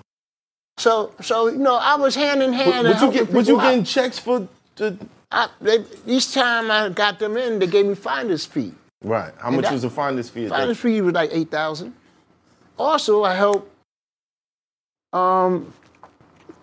Poor Righteous Teachers, because Poor Righteous had their own label. And they had their own label, and I was playing it. A guy from Profile Records named Manny came and he said, what is this record you keep playing? Mm-hmm. So I showed him. He contacted everything and got them signed. Gave me finder's fee. Awesome. Just Sites too? Yeah, she's getting all this signed. Mm-hmm. Yeah. Goodness So gracious. when you look at the development of DJing for artists, help people get a deal, and now here it is within your own coming to you about doing records and get that established where you start to manage them. That's when you form your own self as a company. Right. Red Alert Production. And what year you quit your job? Huh? What year did you quit your job? Because you said you was working these jobs. And Yeah, I used to. Now, by the time after my son, and working in, like I say, up there at Hunts Point, and then when I got other jobs, I developed to start working with this company called Gibbs and Hill in Two Penn Plaza. And that was right across the street from Madison Square Garden. But I also took up in school was drafting, learning how the idea of blueprints work. So I got that as an apprentice. So I was in there. I was in there for a couple of years and still working with BAM until I got that shot for the radio. So after I got that shot at 83, in 84, they laid me off. So when they laid me off at 84, I was still getting low pay, but I said, let me give this a shot because I saw how I developed my name getting gigs. Right. So that's what I did. And from there, took off. So Red Alert, what's the name of the management company? You said Red Alert. RAP, Red Alert Production. Where did Violators come from? Violators come, okay, by the time I was in Union Square, in 86, I had some guys that were Zulus coming from the Bronx coming down. So they come to the door and say, hey, yo, Bam sent us down here. Knowing damn well Bam ain't sent you down here. But I got the understanding that you saw I was coming more and more into my own. So they looking at the next wave to come and join along with me. So I got them in. So as I got them in, there was a bunch of guys, and they always doing some dumb stuff. What was the dumb stuff? You know, taking people girls, couldn't stand people from Brooklyn. Oh, wow. Look at Hey, I'm being honest. Keep it in the book. It's all good. And running down, I said, yo, man, you gotta stop this, man. Y'all violating. And that's how that name came about. Violators. You violating, man. Especially when it came to the girl, because I saw them snatching girls from people out of guys' arms. I said, yo, man, you gotta stop violating, man. Because I'm looking at, I just started in this club the first night. Mm-hmm. And y'all coming in just doing all the dumb stuff. Then you started shouting it out all over the place. It became a thing. Now you're asking the beginning. I'm telling you the beginning. That was the beginning, right. Put the brakes on. Here it is. At first, it was Chris Light, we called him Baby Chris. It was a guy named Dow, we called him Sneaky D. And there was 2 or 3 other guys that was all part of them. Mm-hmm. So now here it is. They coming down, they doing the thing. Meanwhile, I got a couple other guys coming down from Bronxville. Yo, Bam sent us down. I said, come on in. Now, at that time, I don't know if y'all heard the history of how Union Square used to be. Yeah, well, I heard. Nuts. Right. And they always challenging the Mafia brothers. So they always fighting. So that's how they developed, their name got developed because they said, who y'all fighting? These guys, they call themselves violators. All so right. So before I even got to say something, their name was buzzing from fights. Okay, so rewind. The history of Union Square. What was going on down there? Union Square, where, it was a hip-hop club that was down on 18th Street and Broadway, right across from Union Square Park. And I was doing Fridays. And, at the time in 86, you were playing all the hits. We talking about the year that Eric B. Rakim came out. We talking about when Boogie Down Production came out. We talking about, here it is, that Dougie and Heavy already came out with their records. Mm-hmm. We talking about the tail end of Run DMC, with Peter Piper. We talking about, here you got Salt and Pepper, And then there was other various records, I'm right along all in conjunction together. But Brooklyn was always doing the crazy stuff. You know what they do? Vic season. Yeah, you got the thumbs up. They got the thumbs up. Part of the culture, pride, man. With pride. Part of the culture. It was Vic season. Part of the, And it was being challenged, and they were challenging people that's not from Brooklyn. It didn't even have to be just the Bronx. It could be Harlem, it could be Queens, it could be anywhere out of but Brooklyn. Right. And that's how I used to be in there. So y'all dudes need therapy. So you saying a young Chris Lighty was in Union Square duking it up too? Yeah. Oh, wow. Wow. The way he carried himself, you'd be like, he was always so, No, he was like, he was getting that. No, he was about that life. But you molded him. Look at Matt. Can you take credit Now I'm going to tell you how that came about. Gotcha. So now here it is as they on, and then from there, only 7 months lasted in Union Square, only 7 months. Then from there, I went to Latin Quarters, and they right along with me. So now here it is, there was 2 different crews. I forgot the crew that was in Brooklyn that was in there, but now it's a different crew that's in Latin Quarters. And I heard most of them come from the project, the Pink House. Mm-hmm. Well, yeah. What crew was it? Pink Houses, yeah. It was Pink House crew. Right. Yeah. Dog, Pig, a couple of us. And I forgot the other ones that was in Brooklyn. I mean, in Union Square. So the fighting continues. You know? Now, at that time, by their name buzzing because they fighting, I'm shouting their names out. I'm always shouting it. And then they start doing promos for me. Because I was always known for having promos. People were shouting me out, and they'll read such and such, and so that's how their name started buzzing. Wow. Now, what led to later on, when the group came out, Jungle Brothers, and they started making records, and they started doing shows, they needed a road manager. The reason I appointed Chris Lighty to become the road manager because a lot of people didn't understand. He was arrogant and cocky, but he had a good head on his shoulder. Chris was a person that, while he was in Union Square, he was going to school, working as an electrician on Metro North. That's a lot of money. And hanging out. That's a lot of money. And throwing hands. It makes sense because his cousin is about that life, A.B. I should have known. A.B. Shout out to A.B. Yeah. That's my guy. He did a lot of math. Yeah, he about that. And he was around that too. Yeah. I just thought Shout about out to that. A.B. So now here it is. I got him involved to start representing for the Jungle Brothers. And then, you know, as I got to formulate my company, he was part of the company. Yeah. And then from there, he extended from there and got involved with Leroy Cohen's for Rush Management. But Violator Then still he formed, after that, he formed Violator Records first. Okay. From Violator Records, then he formed Violator Management. And then started having a big conglomerate right behind that. All right, we jumping ahead a little too fast. It's an MC name, Shan. What about Shan? Look at his face. Look at his face. He's like, got He me had a reason record right. called Huh? The Bridge. He had a record called The Bridge. Right, Yeah. That changed the world. Yeah, he was, you know, he's from Yeah, well, I know we Queensbridge. skip over that, so let's go back to that. Let's go back. Let's go back to that. Let's go back to that. Now, one thing I can say, Mr. Magic was my rival, and he always talking shit about me on the radio. Right. Forever. Right.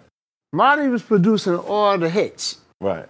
I was never the type of person that, because you making hit records, I'm not going to play them. I'm going to play them. Yeah.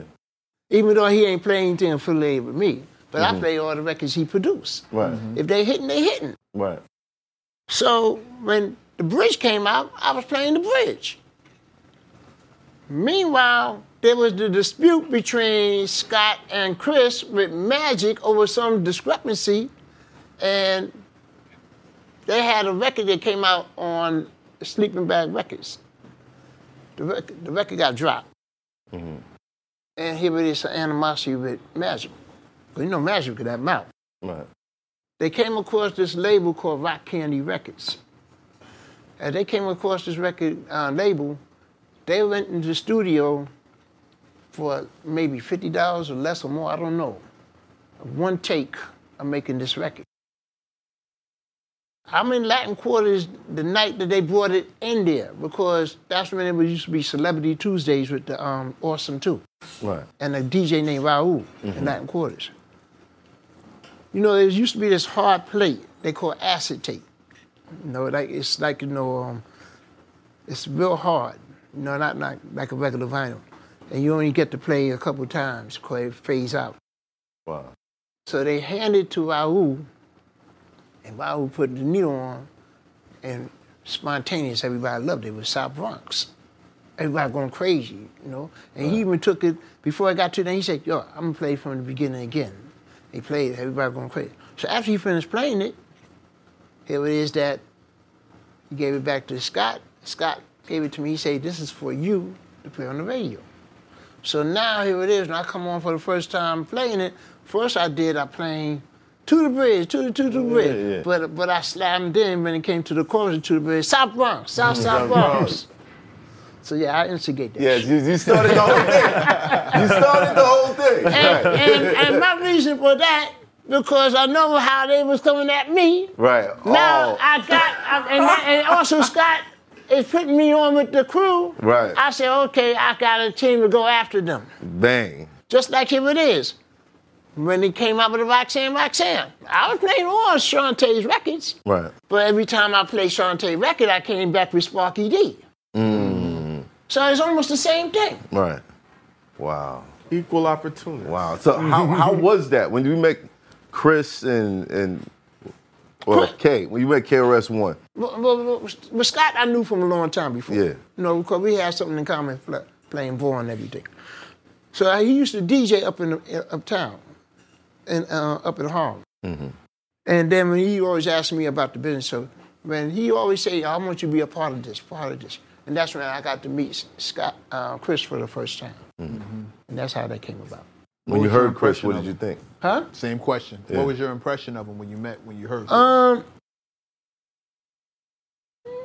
Average, you know. Wow, really? Because I ain't hear him yet. Okay. Right. This is before I even got the record. Right. Got you. You know, I'm like, yo, what's up, man? Now hearing on this record for the first time, I like, oh, wow. Oh, this guy got it. Yeah. Mm-hmm. And then what really impressed me more when I heard the next record, The Bridge Is Over, where they asked me to come to the studio and do my famous slang. Right. You know? And that's when, you know, I guess by me doing my famous phrase made it official that I'm a part of the crew. That's what it was. What's the phrase? Huh? For people who don't know. I'm trying to get you to say your famous phrase. Yeah, well, you know, I don't do it no more. Ain't that a blip? You might as well My say voice ain't the same. Yes, I mean, you can at least... Yeah. Man, come on. He doing it for me. He doing it for me. Yo, plenty of people can play Lucille, but I want to see B.B. King play Lucille. You dig what I mean? You B.B. King, that's your thing. Now, I'm going to tell you, for the past couple of times I've been with Chris at certain occasions, and I get the bill up to do it. Mm-hmm. But my voice ain't the same. I still got a promo that I still press, that I play on the radio, and you still hear it. Yeah. And that joint is over 30 years. Over 30 years old. Wow. It's not the same as getting to see you do it in person. Yeah. Where did it come from? Me and Power Wow of the Soul Sonic Force, we used to always joke about there was a cartoon. And the cartoon of this chicken that was considered like a chicken hawk. And he was named Louis Foghorn. Yeah. And every time he always saying something, he at the end of the phrase say, yes. Yes. He was always known for doing that. Yeah. So every time we and Power amongst each other and we seeing something that's going on that's funny to us, we always look at each other and say, yes. So when I started doing promos for my show, the radio show, I took that yes and I left in it. Uh-huh. That's what I did. So it's really a yes. Yes. That's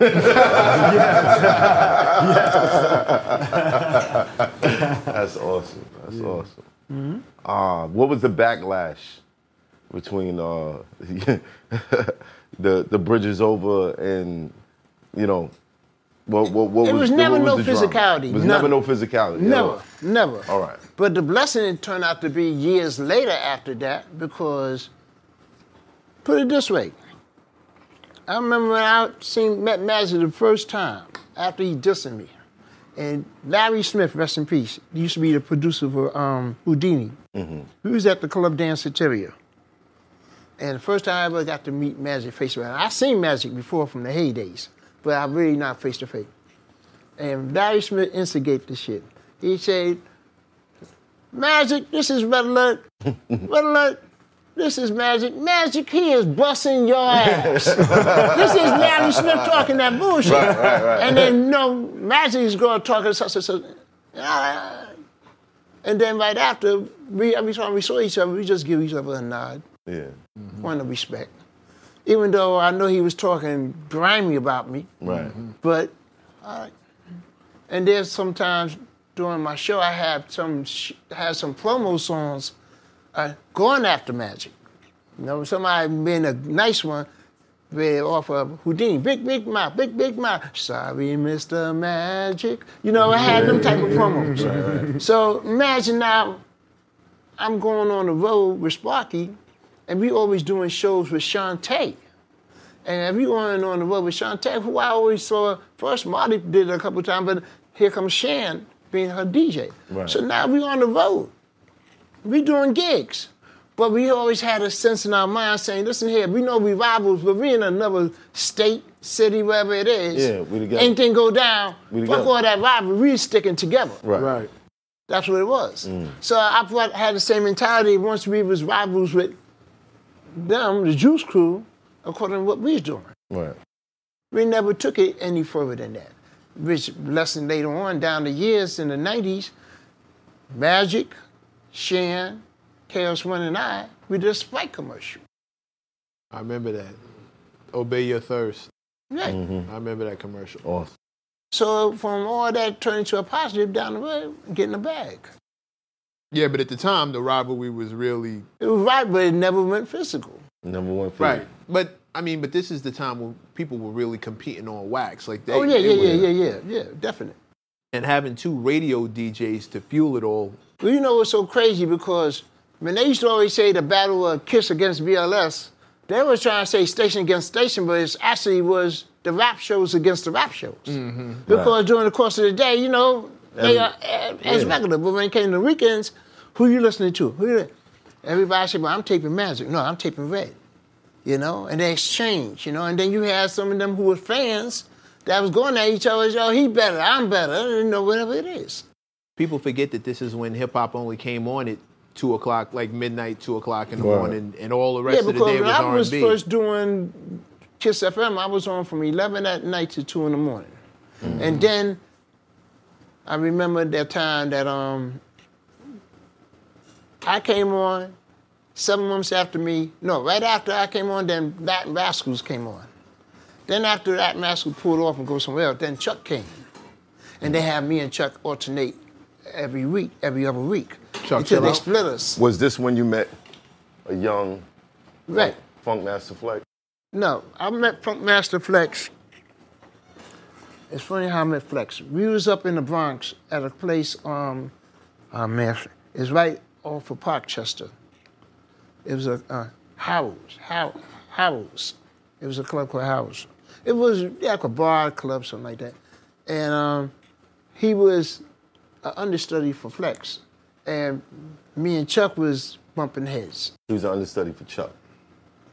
So as we were bumping heads, so when he saw me for the first time, he would come and talk to me. I know he's talking to me to bat for Chuck. Well, why were you and Chuck bumping heads? Well, no. Put it this way. I wasn't agreeing with certain things that Chuck wanted to do, and he saw I wasn't for it. Right. You know? So... What were those certain things?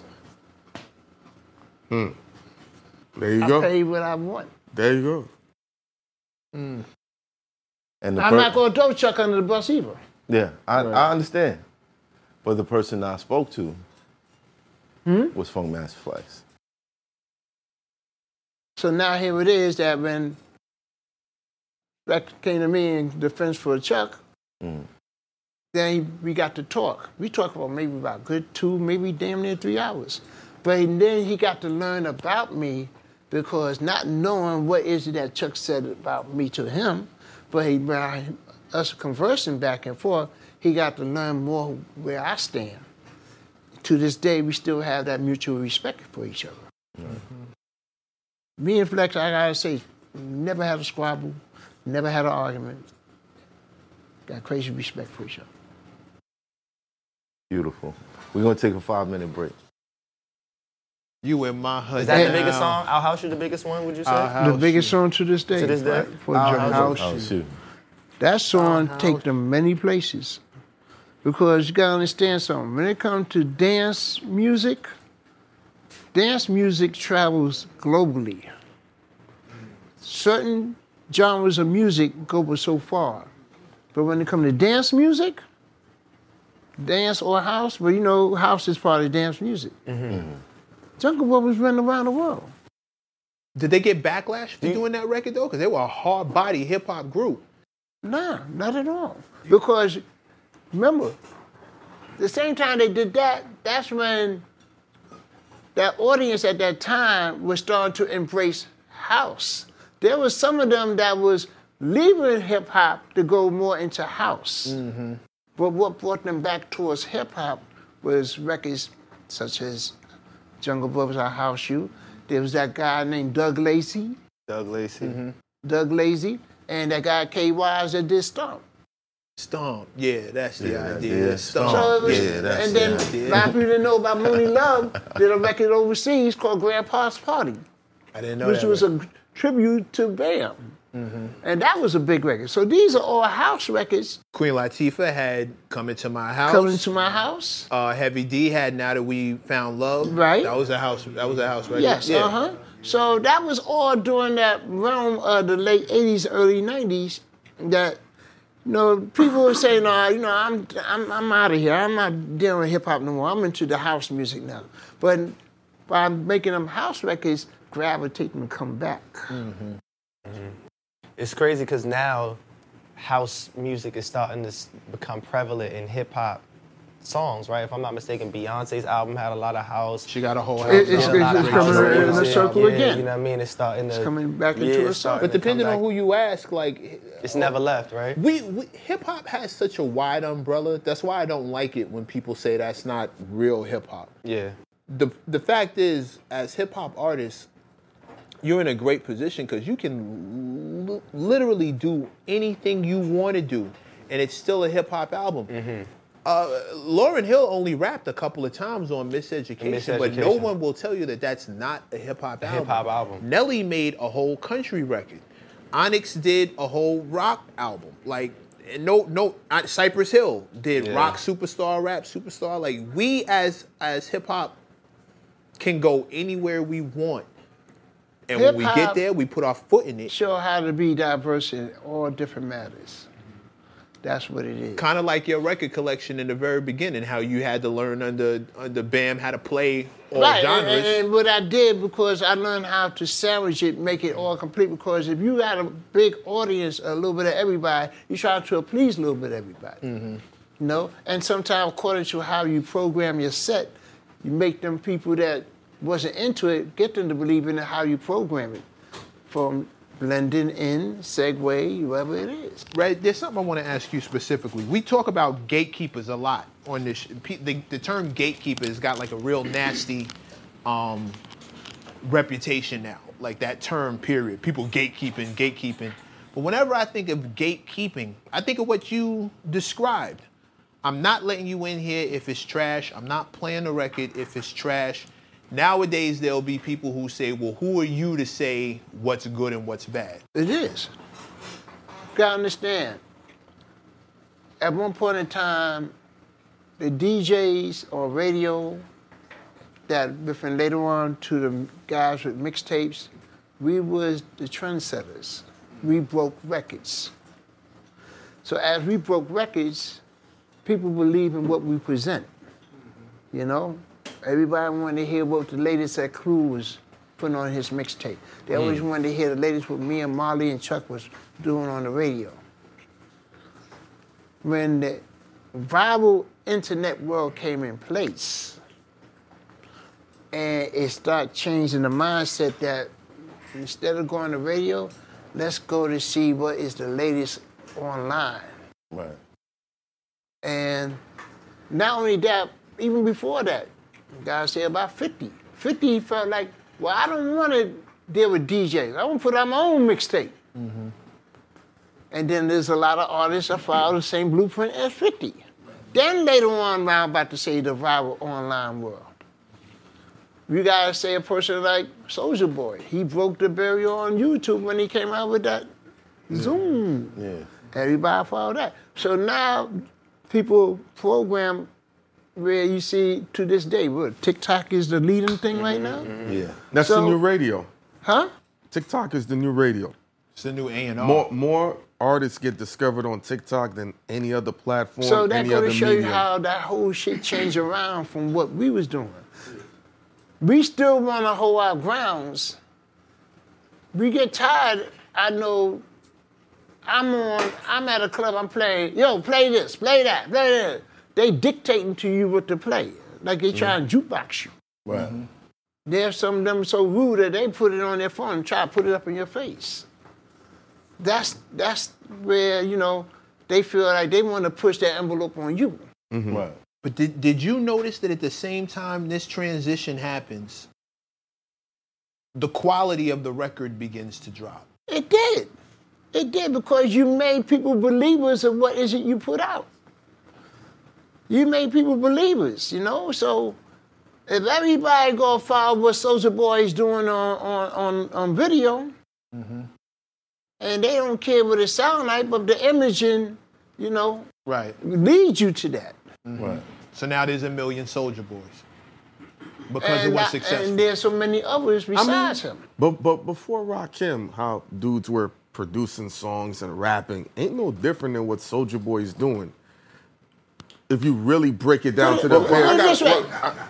Now, I'm real shit, bro. The hippity. They're gonna crucify you for putting Rakim and Soulja Boy in the same. I said before Soulja Boy. I said before Rakim. Get him now. He said before Rakim. Get him now. No, you can't. I said before Rakim. I mean, if you take Big Daddy Kane and exceptions, like Biz Markie, is he some great lyricist?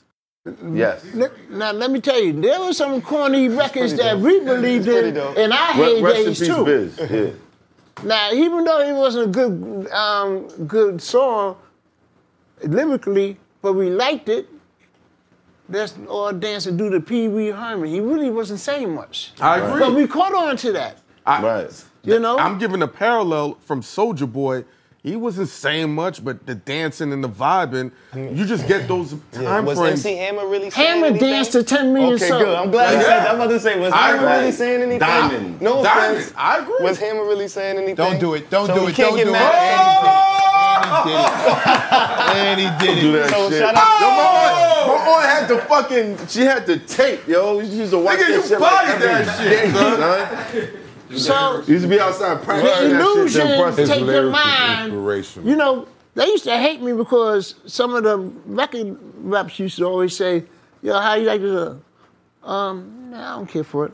Do you see the video? What the video got to do with what I hear? See, this is how they try to program you. Mm-hmm. I say, I don't look at hits, I listen to hits. That's a bar. That's a bar. Those is bars. That's a bar. But that's what the way they were trying to do you. That's the way they were trying to do you.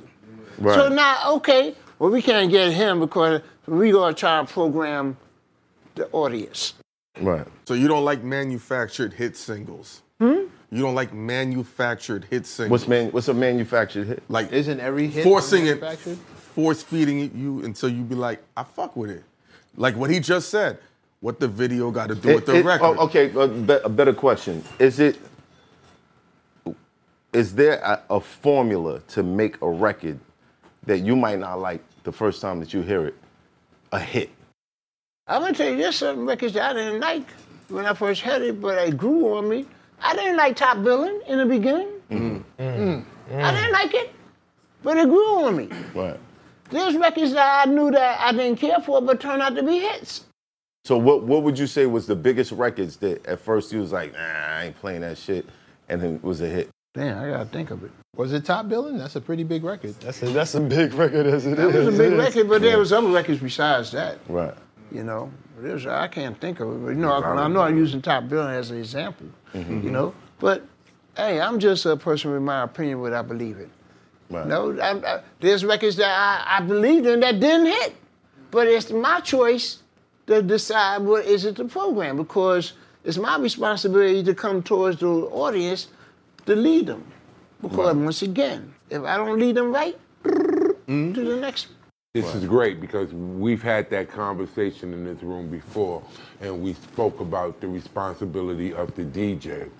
And I know when I was growing up, the type of rap that we have now, that would have never been played. You couldn't have took it nowhere. Right. You know, it wouldn't have been promoted. When did we lose that and the DJ lose being the director of the audience, and it went to this mainstream? When it went viral. To the internet.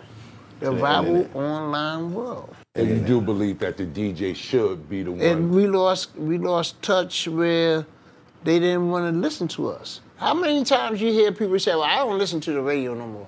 No. When they go to the clubs, let me tell the DJ what I want to hear. They are programmed by online what they see or listen to all day. But is that any different than people calling in to the radio station saying what they want to hear? Well, that's a different because you have some companies they used to hire, not every single person, they would hire to tell them, yo, keep calling the one here. And we can tell the difference. Marketing. Marketing, of course. Part of Call up marketing. and keep requesting. No, but put it this way, there's some records I know that have been past me, but if I'm out there in the clubs and I'm looking at the response and I like hear it in the street and I say, oh shit, I missed this one. I didn't know about this. Let me look more into it. You know? That's fair. Red, they purposefully found a way to go around you because your standards are too high. And it's a collective of us they've been around. Yeah. You know? When I say you, I mean the DJs, the gatekeepers. They purposefully found a way to circumvent and wrest control of this culture and get rid of your guiding hand because your standards were too high and they were way more interested in making money than they were reserving culture and Especially keeping when the they integrity can't going. buy you. Well, is that fair? Especially when they can't buy you. you. How the three of us came in. It's a little bit different for you. But Mecca, does Kendrick Lamar exist without two dope boys and Nah Right? No, I'm not. You get where I'm coming from? I'm not saying. Yeah.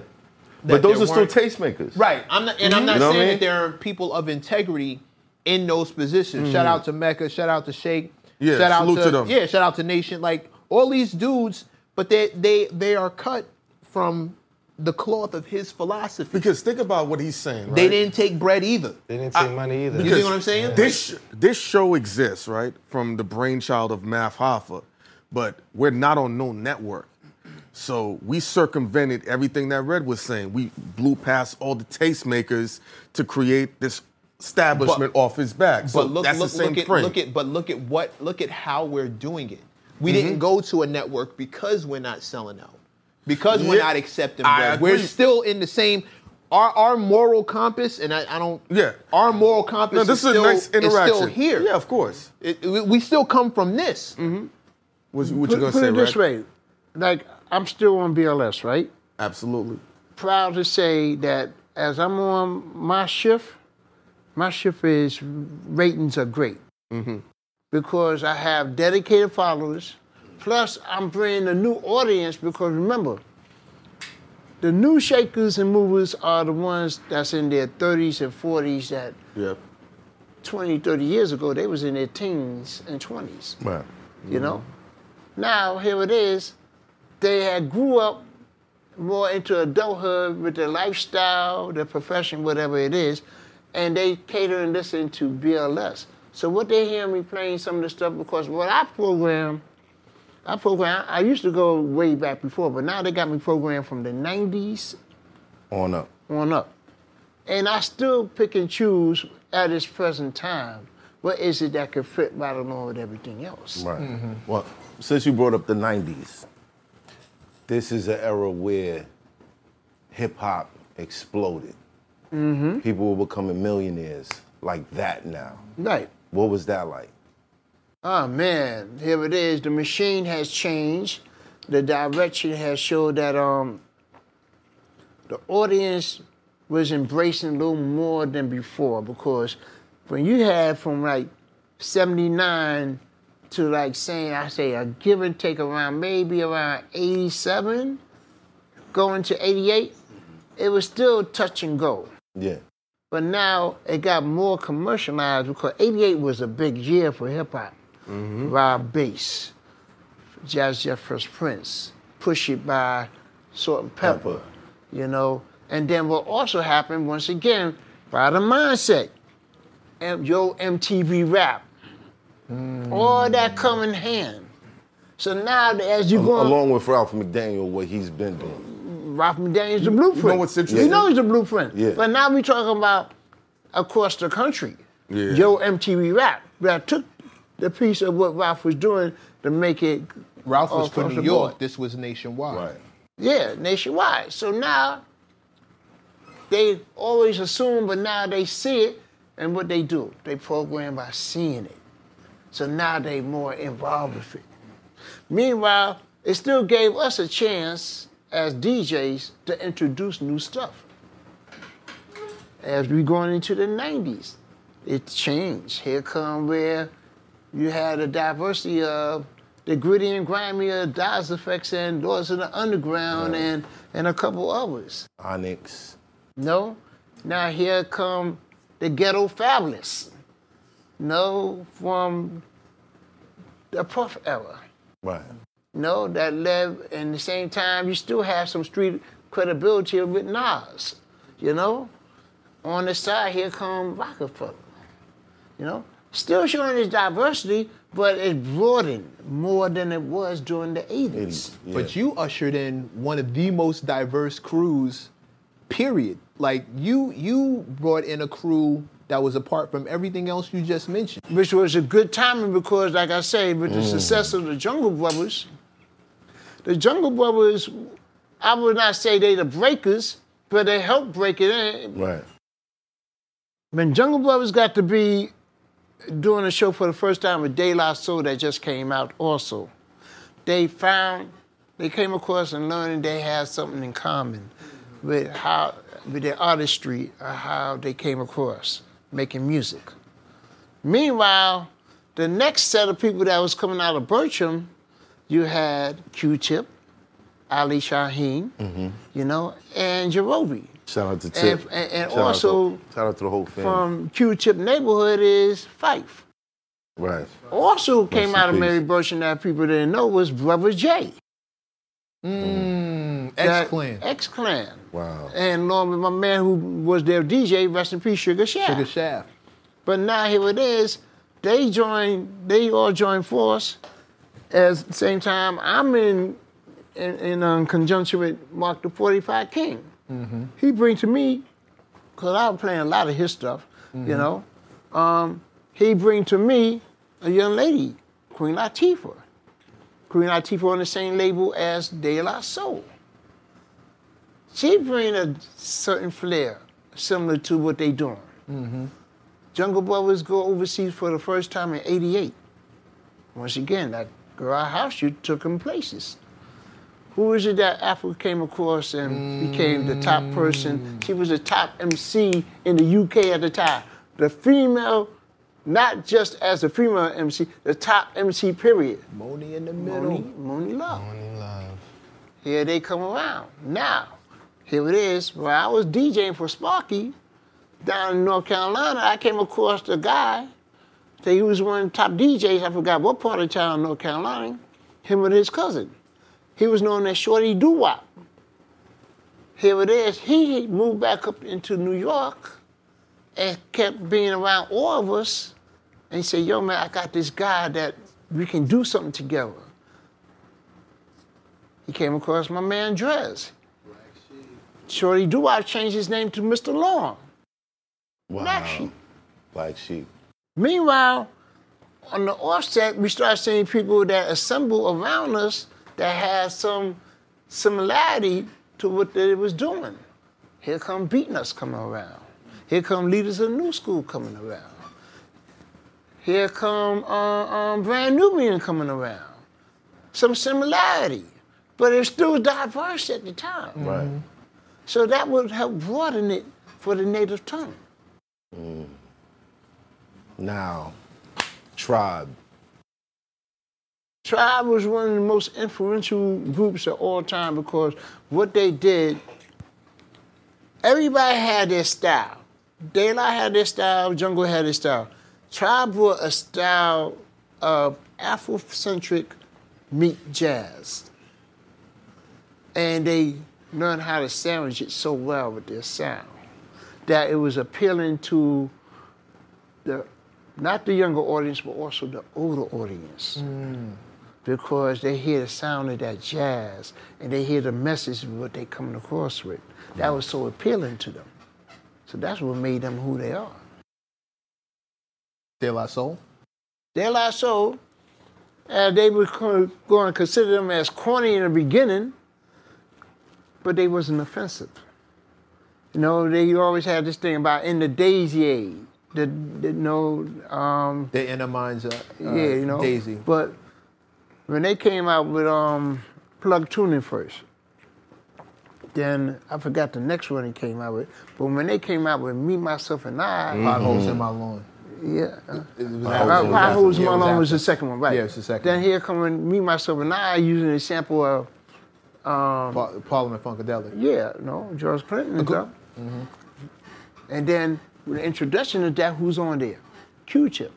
For that little segment you say, once Black again, is Black. Black is Black, which is a segment coming from Jungle Brothers' album. Because he was on that album. Black is Black. And also, the song that was known as a promo on my show turned out to be a song called a promo. After that came In Time. So it's like how they always kept on developing, one piggybacking off each other. And what really bridged it the most was a song that really captured the eyes that everybody started acknowledging in native tongue when they did a remix of Buddy. Yeah. Because now you see all groups are unified together. All rapping at the same time. My buddy. So remember when I was saying earlier, when I was looking upon what Bam was doing, Bam had the Jazzy Five, the Cosmic Force. Later on, he had a group called Shango, and a couple other groups he had to fill. So when I saw what Bam was doing, he was found behind what George Clinton had: Funkadelics, Parliaments, Bride of Funkenstein, Parlettes. He came with that same mindset to have different groups. Under the same umbrella. Me being under Bam, watching this, saying, what is it that I can have an affiliation? Jungle Brothers, De La Soul, in affiliation, Jungle Brothers, Tribe Called Quest, in affiliation with De La Soul, in affiliation with Queen Latifah, having Mooney Love, Here Come Black Sheep. You assemble everything. Native tongue. And there we have the native tongues. They made some incredible freaking, that whole movement for, if you weren't a gangster, if you weren't selling drugs, they were like the only place you could. If you was selling drugs, you was still listening to him, If you was around them, if you was selling drugs, they were still gangsters, though. Word. They was gangsters. There's not like they wasn't gangsters. Their music wasn't gangsters. I'm not saying that because Dres had whole records about Yeah, pulling like guns on they people. wasn't. Right. I'm not saying that. No, no. I'm saying aesthetically. And Mace was a beast in his own. Say it again. Mace was a beast. A word? He could not be handled. See, like That could not be. He that's changed the his ill, whole that's the ill. tone and tune. when he Yeah, just that's what said- I'm saying. So wait, you didn't That's a mention. fighting ass I thought nigga. Just Ice was a part of Native Tongues. No, he was never. not? Okay, because when I BDP. see my shows, people love me him and so him much. because of the song I did with him going way back. Oh, okay, that's the what it is. video. It's the song with the you. video, Okay, actually, okay, the okay, video. He was a okay. BDP affiliate, wasn't he? Okay. Huh? BDP, Just Ice. yeah. He was Boogie Down Productions affiliate, wasn't he? He was affiliated with Chris because him and Chris used to be in a home, in a shelter In together. the shelter together. Right. Yeah. See, I asked that because I used to see Just Ice at all of the Jungle Brothers shows. He came And up they in that used- time yeah, period. He came up in that time He was period. always okay. around us. Do you think that it was a conspiracy to get rid of that sound? Because like I grew up off of that, the X Clan, the KRS One, the Tribe Called Quest, and I just think if we never accepted in the more rap that's more toned to negativity, I think Where it was. we would've I went. think that, my opinion, because I saw this as in a channel in the beginning. I remember when in '82 when the Message came out, and then you had various artists, which was still early setting of hip hop, that people were trying to get them to understand it. There was a set of other different groups that came right after the Message by Flash and Furious 5 that was putting out similar songs, and that fizzed out. So now here it is, where you have Boogie Down Production, even though they was grimy, but they had Message also. Right. Because you had Criminal Minded, but then you're listening to what he's saying in poetry, Right. So he had it balanced. But by the second album, you had people paying attention more with my philosophy. Stop the violence. At the same time, here come Public Enemy. But in the earlier setting before them two, you had Poor Righteous Teachers where they stuck out by themselves.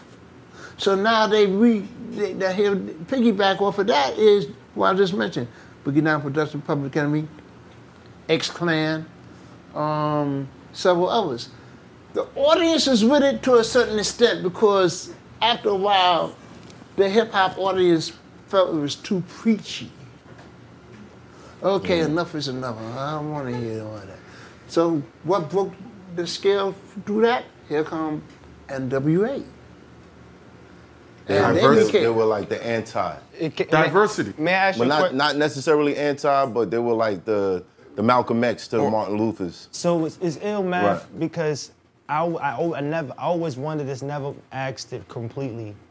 Jungle Brothers album had Straight Out the Jungle. Right. And NWA had Straight Out of Compton. Right. There was a connection between them making it that title? Or you just don't know? That's a good question, which I never really look into that. Mm-hmm. No, just pull my mind onto that.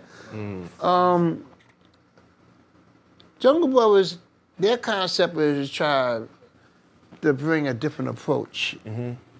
Because everybody, one thing I could say, during that time, every group was having their own identity. They sounded different, they looked different, they present themselves different. Right. So when Jungle Brothers came with this idea, with the Afrocentric approach, then you had De La Soul that had their style of what they did, but they still attach according to the similarity of sound and presentation. Tribe, they had their Afrocentric, but the jazz fuse brought a different flair. Right. But NWA, their whole thing was about the life they live. So I didn't think nothing about they had similarity straight out of Compton. Okay, you just thought about No, because straight out of Compton, they talking about where they originally come from, where they live. Right. Straight Out the Jungle is like bringing a different presentation. Because as we all know, living in the hood, you come from the jungle. The jungle. Yeah. So that was their way. They talking about the city they come from. Right. But when they came out, they was coming out raw. Now, there was other people that came out raw from them in the earlier stages, like King T, Ice-T. I remember my man, Toddy T, came out of this record called Battle Ram. There was some records I was playing from out there. I played also. But they was just displaying what they about, the gang era. Meanwhile, we had our own gangsters, but their shit was slick. Kool G Rap. Right. The most raw I would say, I feel just actually a little more raw than Kool G Rap.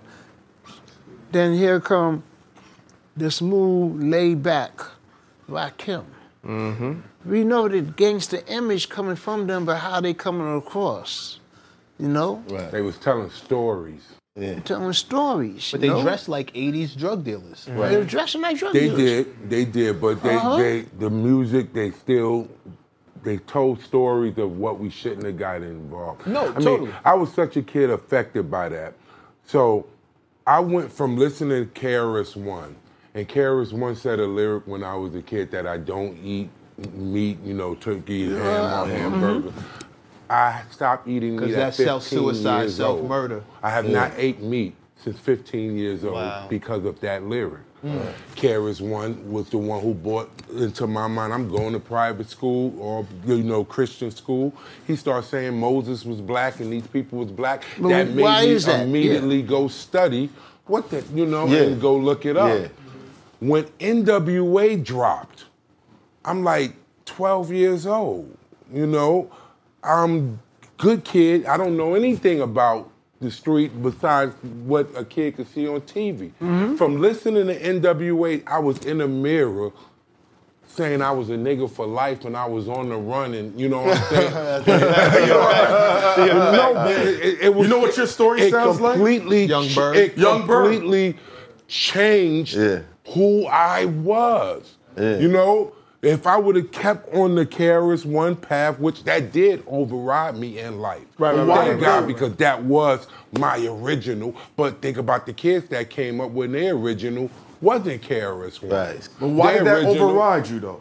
because that was the source. It was the source. I came up but off like, of, why was it so enticing to you, Bigger? because KRS-One was education. But NWA comes. How does that overlap with KRS-One? How did that overtake what It was KRS-One a- was saying?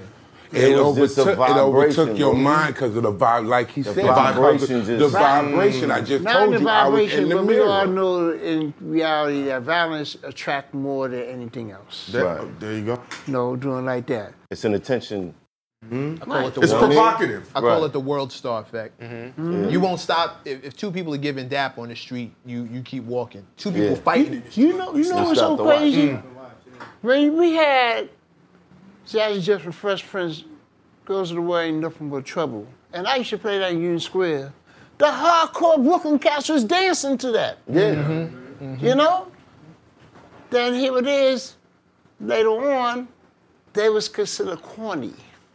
Because when Will started appearing on TV, Fresh Prince of Bel-Air, and he came and parents don't understand, oh, you ain't trying to hear that shit.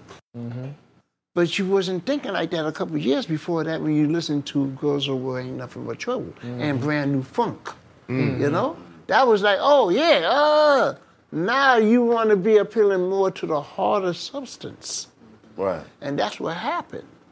But by NWA coming at the same time as the Native Tongue and many other different features of mine, it had a diversity where you can make a choice which one you want to go to. Right. And it came like that into the 90s. Once again, when I was saying, for example, you had Brand Nubian, you had Pete Rock Shell Smooth, you had Daz Effect, you had Lords of the Underground. MC Light was still making her way, coming through with the Roughneck and all of that. But then here it is, Diddy, along with Andre Harrell, wanted to bring a different flair, like hip-hop grown up. It's like, you know, we're not in the street no more. We trying to show that we classy. Right. That's why he came with the term We about ghetto this money. fabulous. We about this money. We wearing suits. We moved up. It was an R&B. You know what it hip-hop. reminds you of? The crowd he was saying where he learned to DJ at.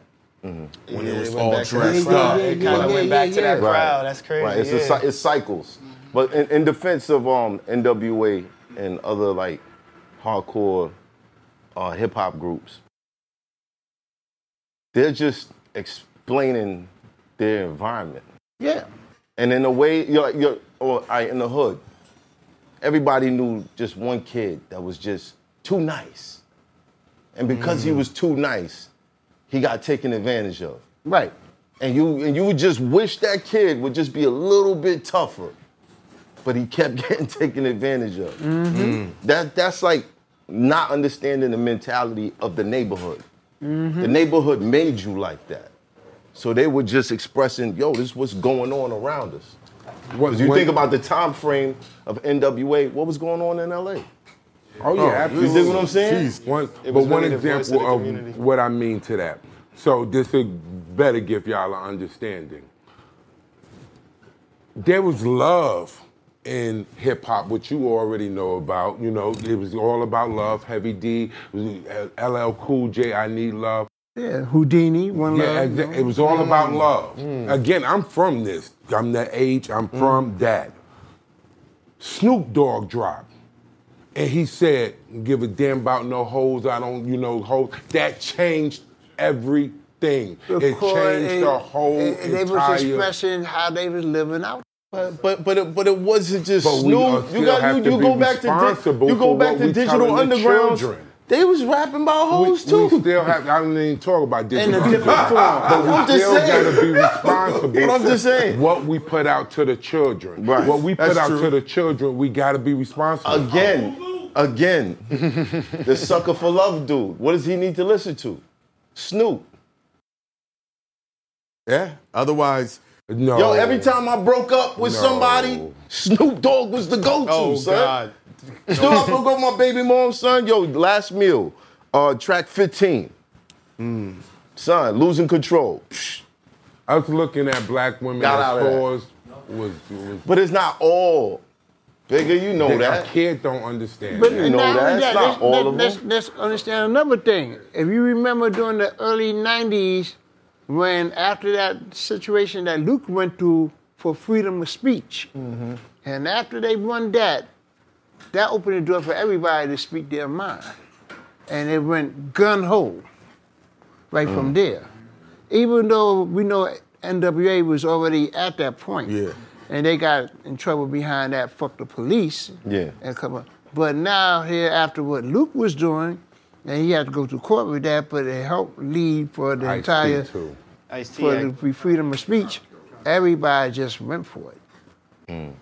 See, maybe it shouldn't have been. Nah, I think at the same time, I mean, all that love, like, yo, bro, you can't. It should, no, you you're can't right. walk through the project. Anyone like, can say what they want, but you can't son, muffle the truth. The truth got muffled somewhere.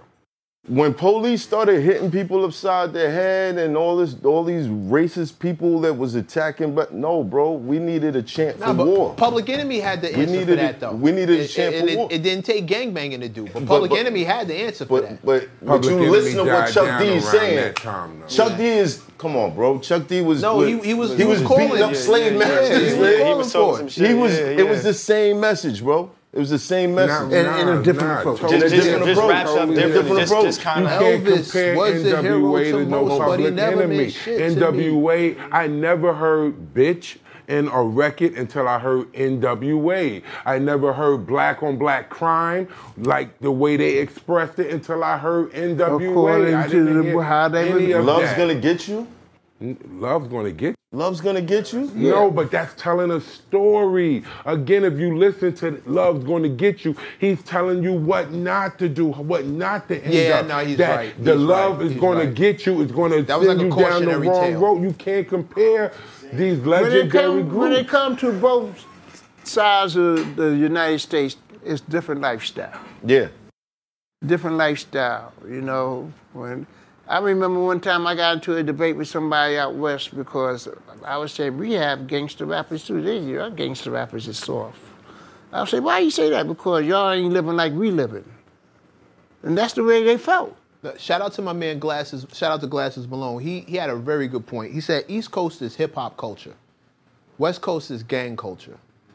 Like, y'all are hip hop first, and then whatever comes after that comes after that. But that's not true. But it's not true. I'm giving no. I get it. But historically, come on, bro. Yeah, that's not. He just said it was gangs before hip hop. How many gangs He said it was gangs before hip hop. Hold on. No, I'm not saying this. No, I know you're not. But I'm just saying. To refute that, and I hear where y'all are coming from, and I even agree to an extent, but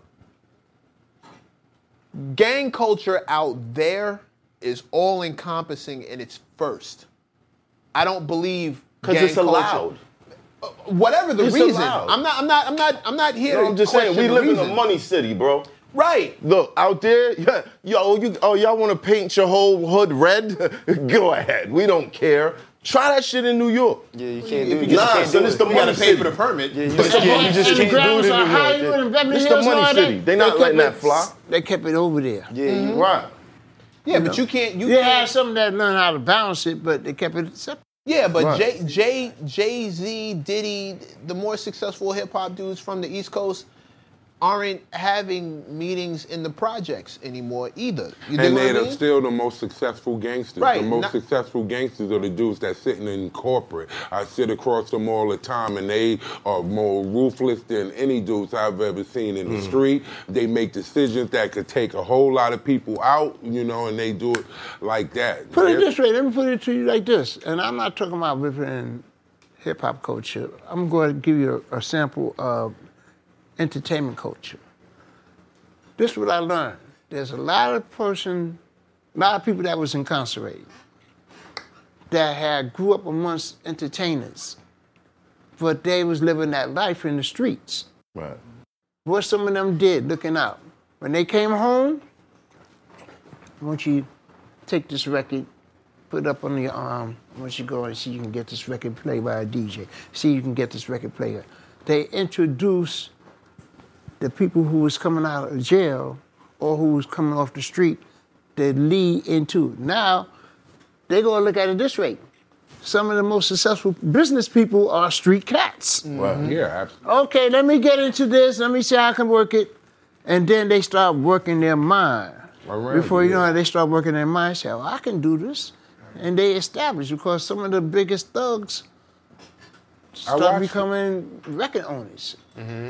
They establish a business. The drug dealers used to think when I was growing up, rapping was corny.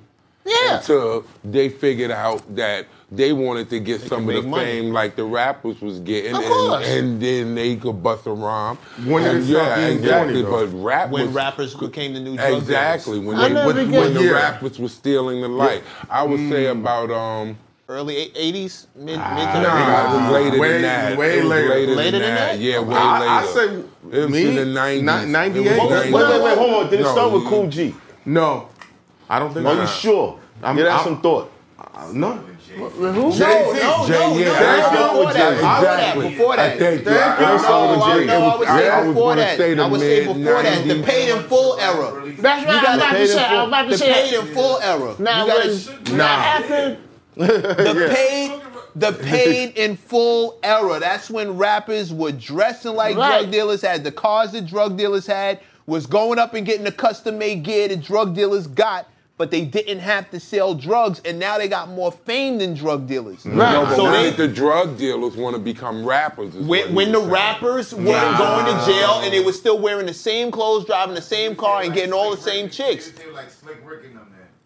No, the paid in full I era. said Hov. Think Rakim. I said Think Hov, Rakim. too. My older brother I was said from Hov. my older brother was from that era, right? He used to tell me all the time, he looks like, yo, Supreme was in one of the early photos with Rakim. He was right next to him. him and the original 50. And 50 Cent was right next to him. Hold on. But was Supreme trying to rap?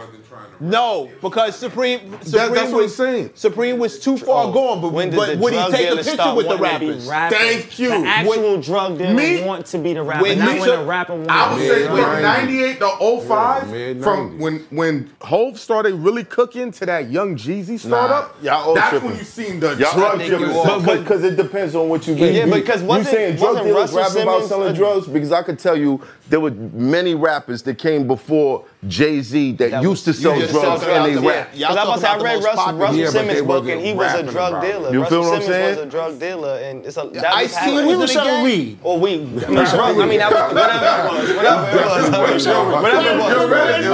No, I understand exactly Yeah, what I'm you're just saying, like, but it was it like started from at a the lighter streets. stance of being a drug dealer. Yeah, but it he was was the some weed sort of a at hustler. that time. Leave in the comments what year did drug dealers wanted to start being rappers. Let's After go. Eazy-E. I'm gonna tell you, 88. Oh, that's a good one. After the first album by Everything Rakim, that's when they got a big signed deal for MCA for $800,000.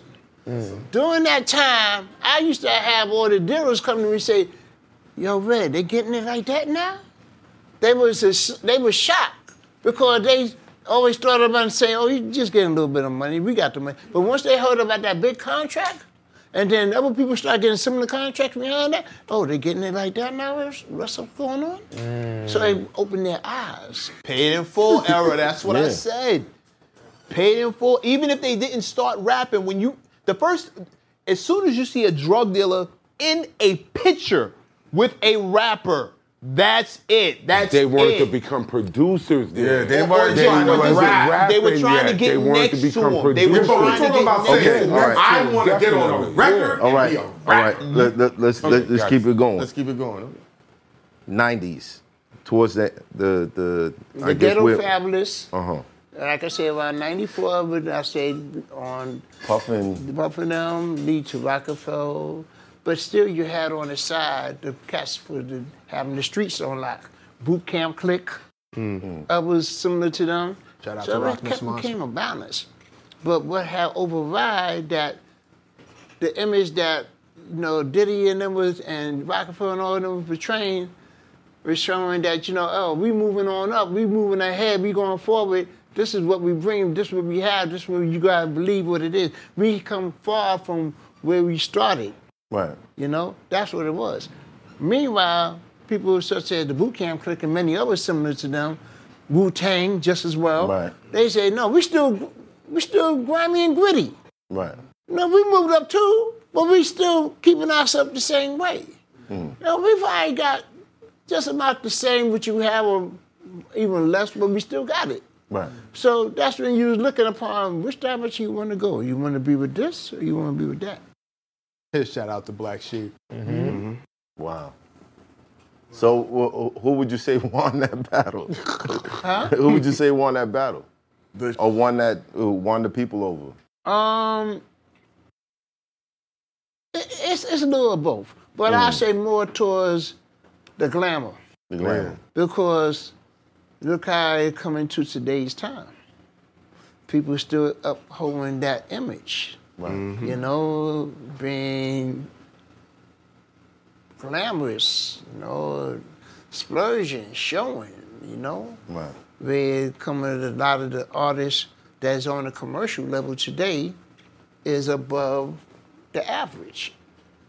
They followed that blueprint from what was taking place in that 93, 94. Right.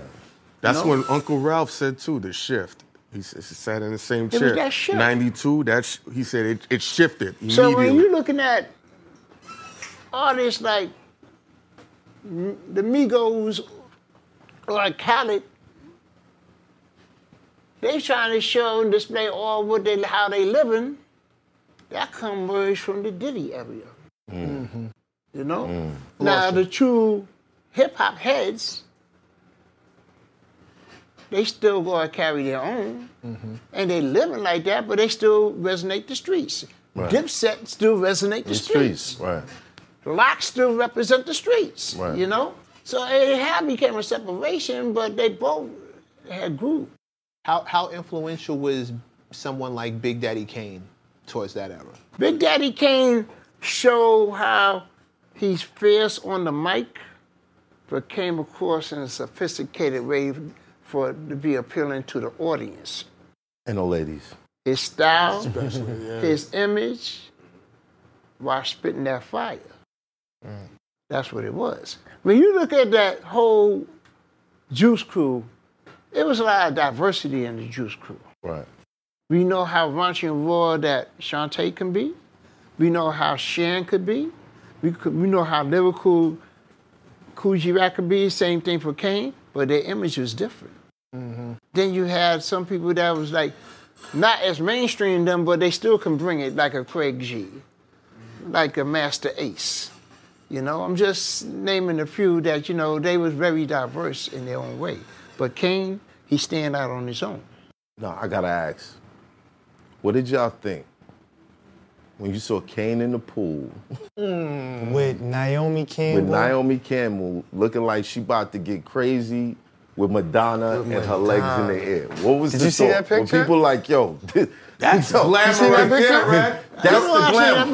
Red, that's That not was the glamour right there. That's That was grimy. the That's glamour. grimy to you, Red, or that's glamour? That was the glamour. That was the glamour for them at that time. No, Yeah. bro, that's beyond some hood nigga shit. Don't do that to right me. now. That was But glamorous right now. But when that picture hit, was it Oh, like, all right. he's a rapper though? Like, He was showing in his own way, say, In its own way.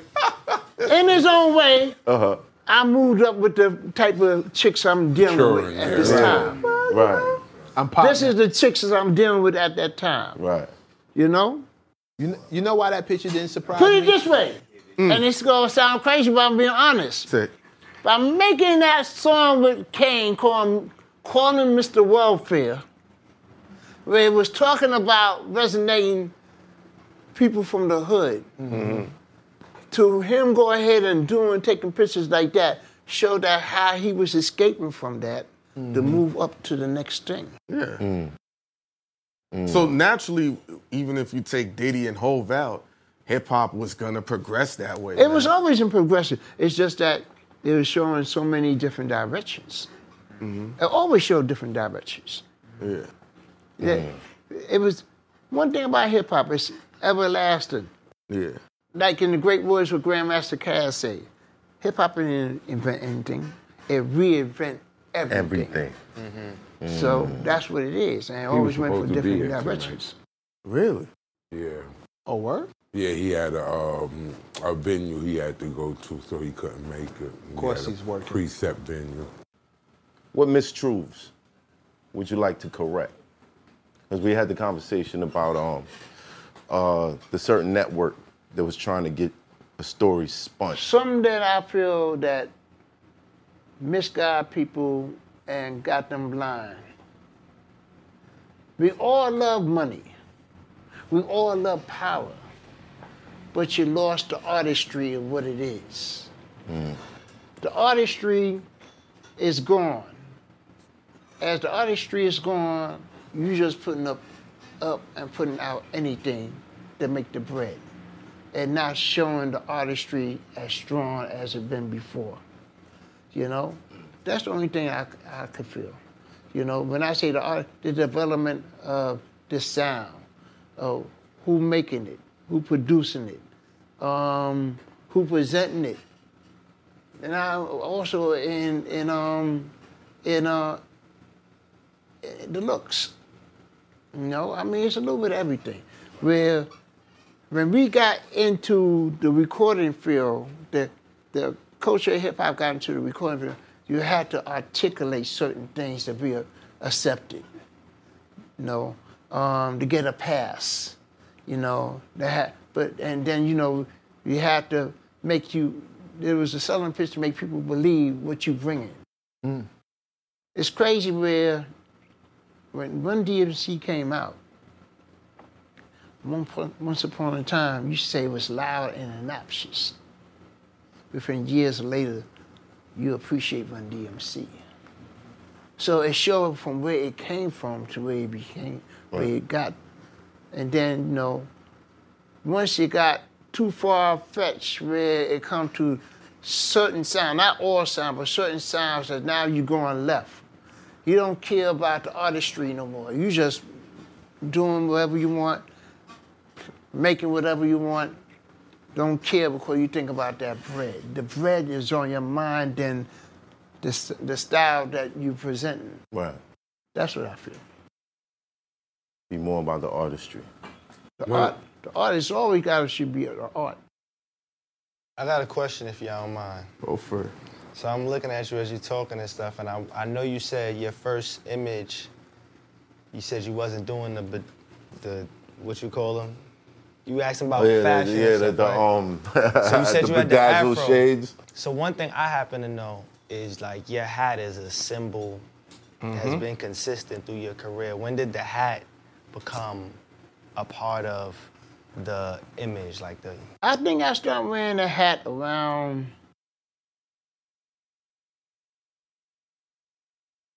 in late 80s, 86, 87. Okay.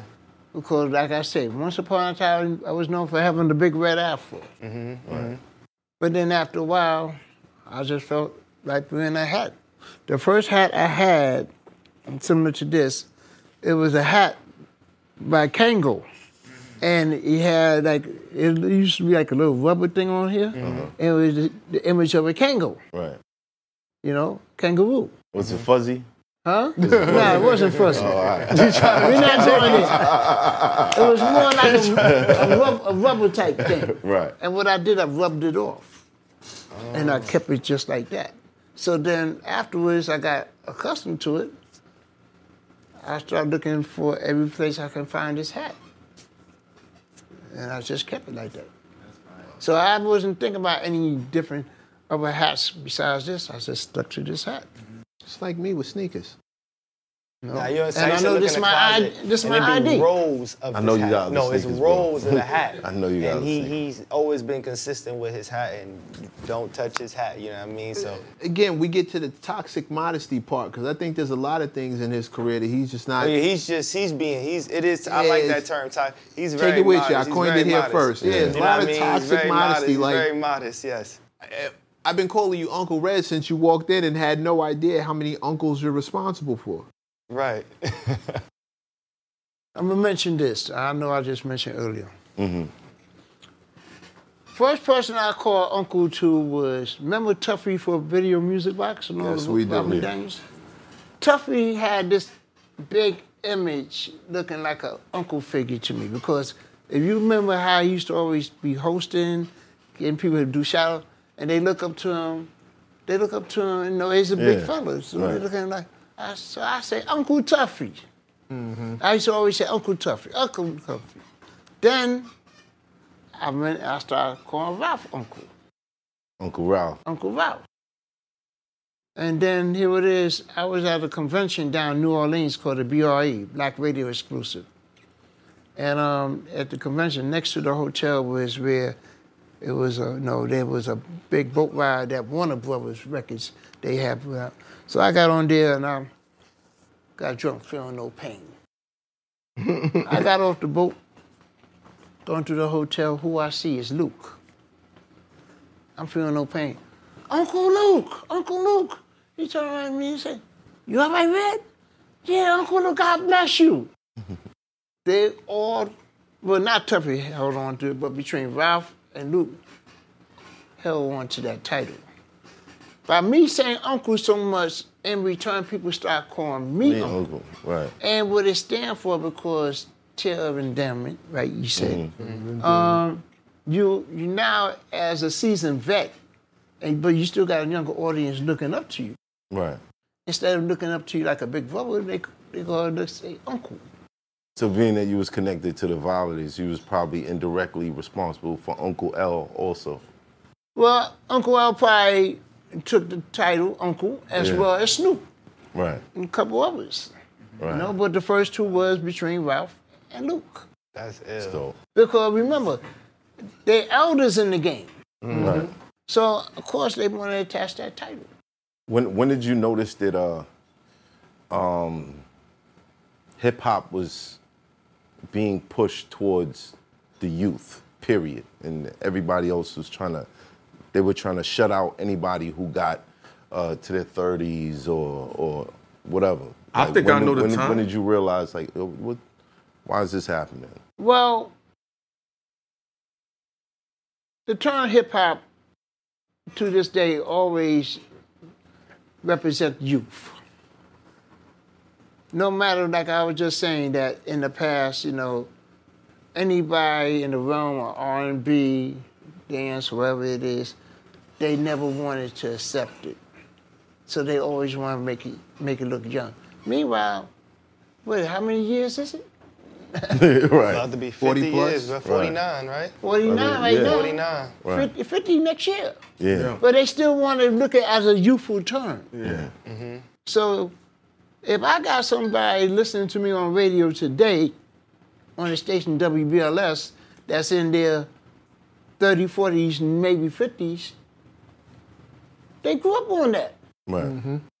But they always want to direct more of the newer sound that's being made out now today. Right. And want to still say, well, you know, that's that young stuff. That's that young stuff. It grew up. But they always want to title it like that. Yeah. So it never going to stop. Wow. You know what I think? The shift from Kiss FM to Hot 97. That could be a point, too. Yeah. That was a big moment in the city. It divided. Because, you know, and glad you say that because Hot 97 came in 93. Mm-hmm.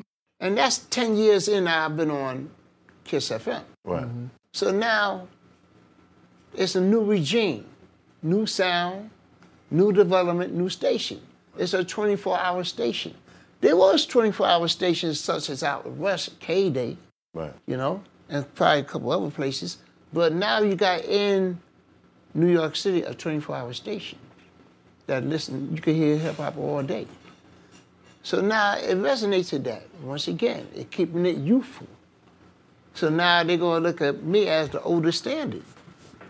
Even though they brought me over to Hot 97, I was doing the old school at noon, then later on I was doing the 5 o'clock free because free riding. Right, yeah. Which I have learned to continue from era to era, generation to generation to be accepted. Right. They still look at me as the older version, but they go and look at me saying, well, damn, Red been around, but he's still on point with what's going on. Right. About what he playing. Right. So that's where, you know, you saw different turnarounds like that. I'm glad you brought that up. You know? So now I'm on BLS, which is 10 years that quick, because 10 years ago in 2012, April of 2012, was the close of 98.7 Kiss FM. Wow. That was crazy. where I wound up coming over to BLS. I never thought I'd ever be on a station that I was rivaled with. Mr. Magic's house. Hey, being on BLS is like Babe Ruth did not picture himself being with the Boston Red Sox. Yeah, that's crazy. Yeah, that's crazy, right? That's nasty. That's nasty. It's like Magic playing on Boston. It's true. Magic playing for the Celtics. When I was growing up, It's getting worse. But it's, you know. a lot of the founder rappers that I saw when I was growing up, like we've mentioned some of their names in here, and you know, the founders of hip hop itself, they didn't cash in on the payday. And you know, I've spoken to other rappers that I be around from a more current era, and they seem to feel that when I mention the old school rappers to them, they feel that they don't owe them anything. They feel like, oh, they never put nobody on, don't owe them nothing. And how do you feel about Yeah, what's your view on Well, put it this way, because I come from that era myself. What I have learned to do when I got my chance, remember I told you, I was the last man on the totem pole, being on the BAM. But when I got my turn, I learned to build and embrace, not abuse. Once I got in, I started seeing that now you are in a business, entertainment. You start to observe everything around you. So I learned how to pick up and embrace that. There's a lot of people from the beginning of the culture never had a 9-to-5 in their job. So they may not know much. I'm not saying they do, but they may not know much of responsibility what they have as an occupation. They lived off of pardon to what they was involved with. Right. You know, hey, I'm the top MC, I'm the top DJ. You know, everybody love me in the hood, everybody love me in the area. You know, I'm making this and that. But they never knew how to manage their success. Some of them that became recording artists, but never had somebody sit down with them to learn how to manage their career for the future time. I was fortunate to get involved with radio to learn about business and evolve from there. Right. And not only that, learn how to keep my name out there. It was sad many times where I had my peers that I came up with introducing them to some people and they don't recognize who they are. There's some people that had some successful songs, but you don't know who the artist is. But you heard the songs all the time. Oh, yeah, I remember that. Who made that? So, you know, they didn't go with the growth. Right. And, you know, a lot of them are set in their ways at the same time, too. Do you think the new age hip hop should, being that it's a $1 billion industry now and it's using most of the stuff that these guys created? Well, here go another thing. Charity. Like I say, not all, some. When the next wave came in, a lot of the present artists from before did not want to have open arms for them. Oh, you New Jacks, you this, you that, such and such, didn't want to accept them. At the same time, when some of them saw that, some of them was like, oh, well, that's the way you feel about us, so we're not thinking about you. And they moved on. We can't continue that. I mean, because the history get erased if we... Which is true. But if you show how to be open-minded and open arms to each other, that's why I respect a couple of artists that, like, what's the white boy name? Oh, man. Machine Gun Kelly. Yeah. He took time and reached out to Melly Mel, Yeah. Grandmaster cool. Caz, Kumo D, and they did a song together. That's We what need I'm more of talking- them. Yes, that's what I'm talking We need about. more of Yes. them, but there's a disconnect because of how the elders feel and how the new ones feel.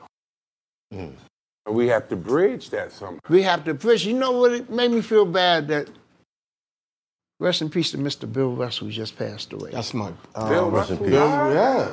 Oh, you didn't know that? No, I ain't hear That's one guy I wanted to interview. You want to hear something wild? The NBA is retiring his number It's for like every all team. teams. Nobody can wear number 6 No no team more. can have I'm going number to tell you 6. why I brought up Mr. Bill Russell. Every generation that came through in the NBA, I sort of had sat down and have a conversation with them. Because there was open communication. Sit down with Kobe, sit down with LeBron, sit down with many of the youths, sitting down with Curry. But you don't see that in hip-hop. You think it's because of the competitive nature of what we come up? We work so hard to go against each other to be. feel like they don't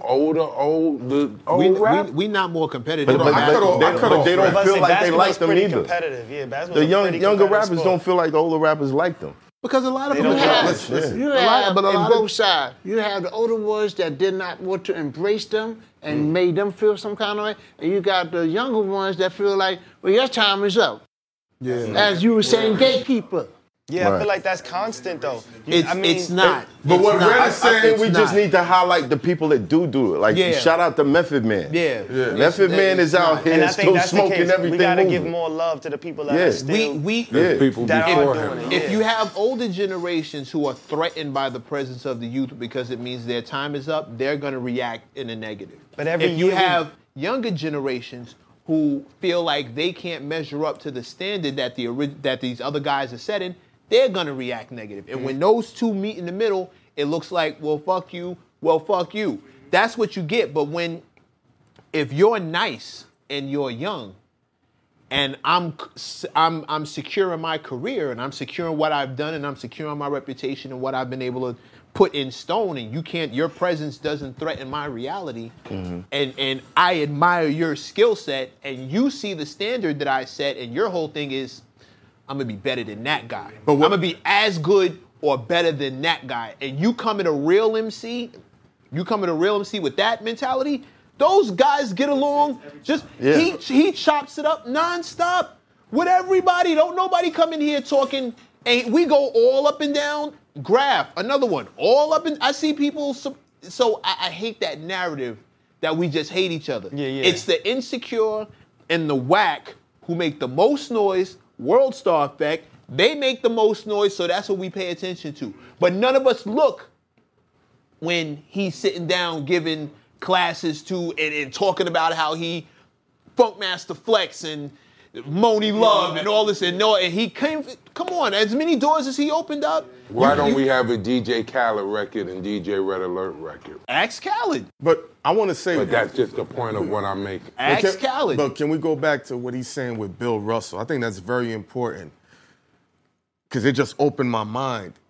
We don't really have an almanac of the accomplishments of everybody in hip-hop. Hip-hop like a stats sheet. See, like when you look at Bill Russell, there's you know his 11 stats. rings Yeah, what he went through. And there's a reason to respect. Respect. Yeah, it's like So a now if we basketball. come, Math Hoffa. And that's what's lacking in the culture of hip hop. Yeah, like From Like the who- younger just like- to the older. Like how you just sat down with my expert opinion, you ran down giving Uncle Luke his name. Not to disrespect, but what you did. Now everybody's gonna look and say, this guy been killing before my own pops was born.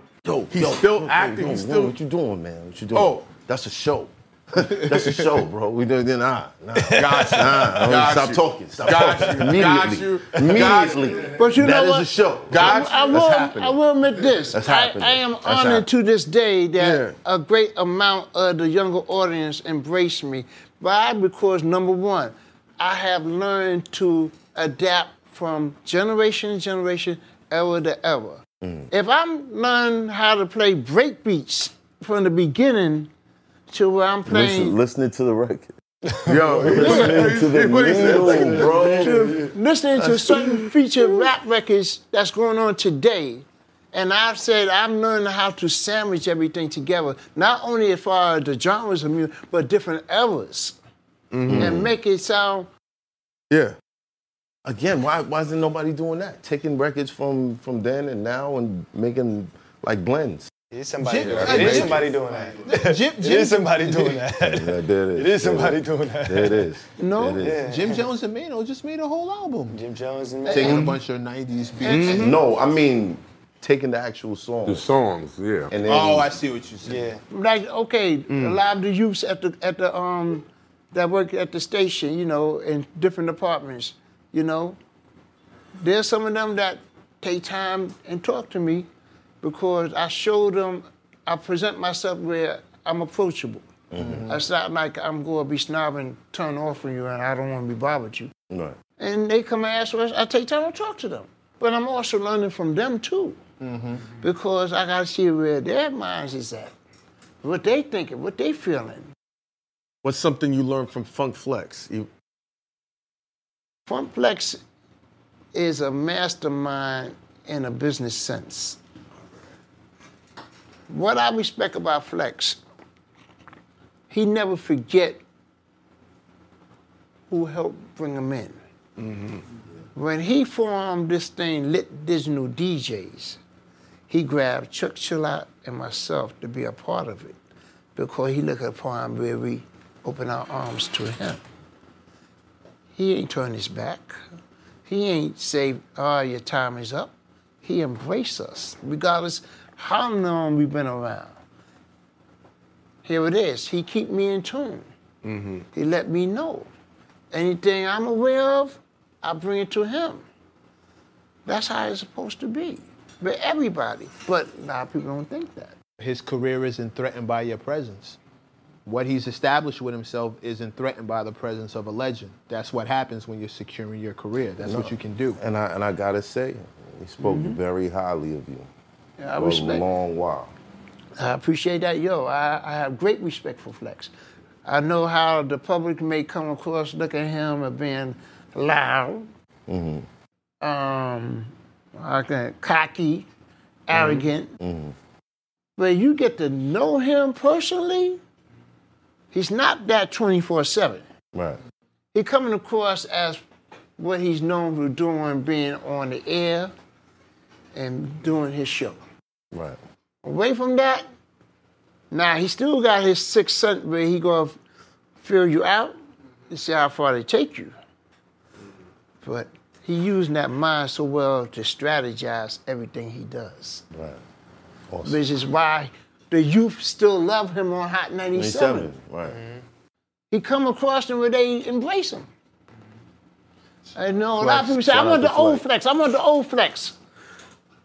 He may give it to you, but in order for him to keep going, he gonna give the new to the audience that still lock in with him. Because if you stick to the same old, you limit yourself, and you only go so far. Right. If I didn't take the initiative from ever generation to, grab to the next agenda, next whatever it is, I would have been left back myself. So that's what you gotta do. Awesome. Well, speaking of next generations, and I'm listening to this conversation. I know there's millions of rappers that came to you with records, and you was like, that's not it. Mech likes to do that shit too. A lot. Being that your son is an artist, how many of his records do you be like, that ain't the one? No, he already know. I be hard on him. Yeah, he's hard on me. I be hard on him because I look at it this way. I was hard on my nephew making them. Right. I don't treat you no different. Right. If I can draw you back to the drawing board, that's good. If you feel you believe in it, okay, I'm gonna let you rock out. Right. Now I wish you all the best. But that's what it is. Right. You my son, you gotta be good. Yeah. You can't be out here stinking up the another name. thing- Yeah, picture, yeah. Another thing very important, I let him become into his own. Not under my shadow. Right. Where people feel, well, you only got through the door because who Right. you are to. Right. He carry his own. Right. No. If you find out who he is to me, I guess by right now. then, you Yeah, gonna right find now, out. no. But- Don't worry, you got like 2 more weeks. You got like 2 more weeks. all right, Do what you can do with that 2 weeks. You good. But Thank you. Yeah. you accept him for who he is, not who he is a part of. Right. And I respect that. Denzel's son did the same thing. Oh, bro. Yeah. People didn't know. Yeah. Matter of fact, did you hear about Cole- Idris Elba's daughter? Yeah, I did. That you heard about Yeah, I that, did. man? She was trying to get a part in a movie that he was in. Oh yeah, and they shut it down. Yeah, and she was mad because he was like, "You didn't fight for me." Yeah, but And I'm like, But it's a delicate. that's the She had talked for total 3 years? opposite though. Yeah, Oh, yeah, three- but that's there's light, no, even closer to home than that. Coast Contra. oh, They related to someone? two of them.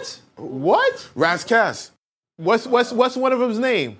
Raz Austin. Raz Austin. Wow. Yeah, I forgot to tell you, Raz Kass. That's their son. You heard about Raz? That's the people that was at the table rapping. They got the The two twins. The twins. Yeah, That's yeah, the two yeah. twins. That's awesome. They That's was awesome. killing it. I Yeah, was, I I didn't was, know I that. was, yo, I But I brought up yelled. Denzel's son and said he changed his name so you wouldn't know it was him. Like he was Denzel's son until. And not only that, come on, let's face it.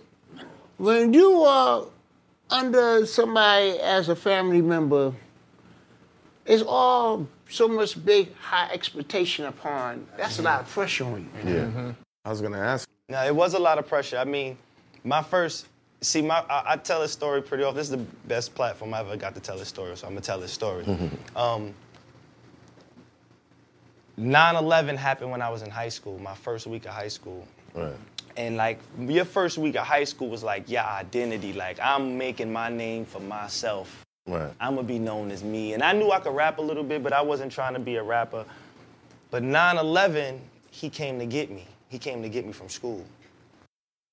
That's when I noticed like, oh, I don't know if I want to do this music thing, because after that, my name was Little Red. I walked past classrooms. I heard yeah from out of other people's classrooms. Yo. I was playing, I was in basketball tournaments.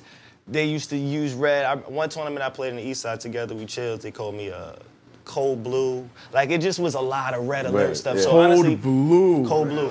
Right. So, These are some ill niggas, B. so I used to get a lot of like Little Red alert. Then I used to get the wave of the rappers that used to tell me, yo, can you let your dad hear my music? Can you let your dad hear my music? Right. And at first it seemed kind of cool because it was the good seniors, the older dudes, but it got weird when the first time when I realized, oh, he don't just say every song is good. He says songs is whack. Yeah. And How then am you I gotta gonna go back to school to these older dudes and tell them, Pop says, Pop said you trash, dog. So what happened is when I knew I could rap, I was like, yeah, I'm gonna keep the rap thing to me because they can't wait to say I ain't not right. You know what I mean? So I had a real dope hip hop entry in my high school. My high school was very like, I went to FDA. We had a recording studio in the high school. Shout out to Dr. Hodge. I mean, he was a dope dude as far as bringing in our influencement of hip hop. Yeah.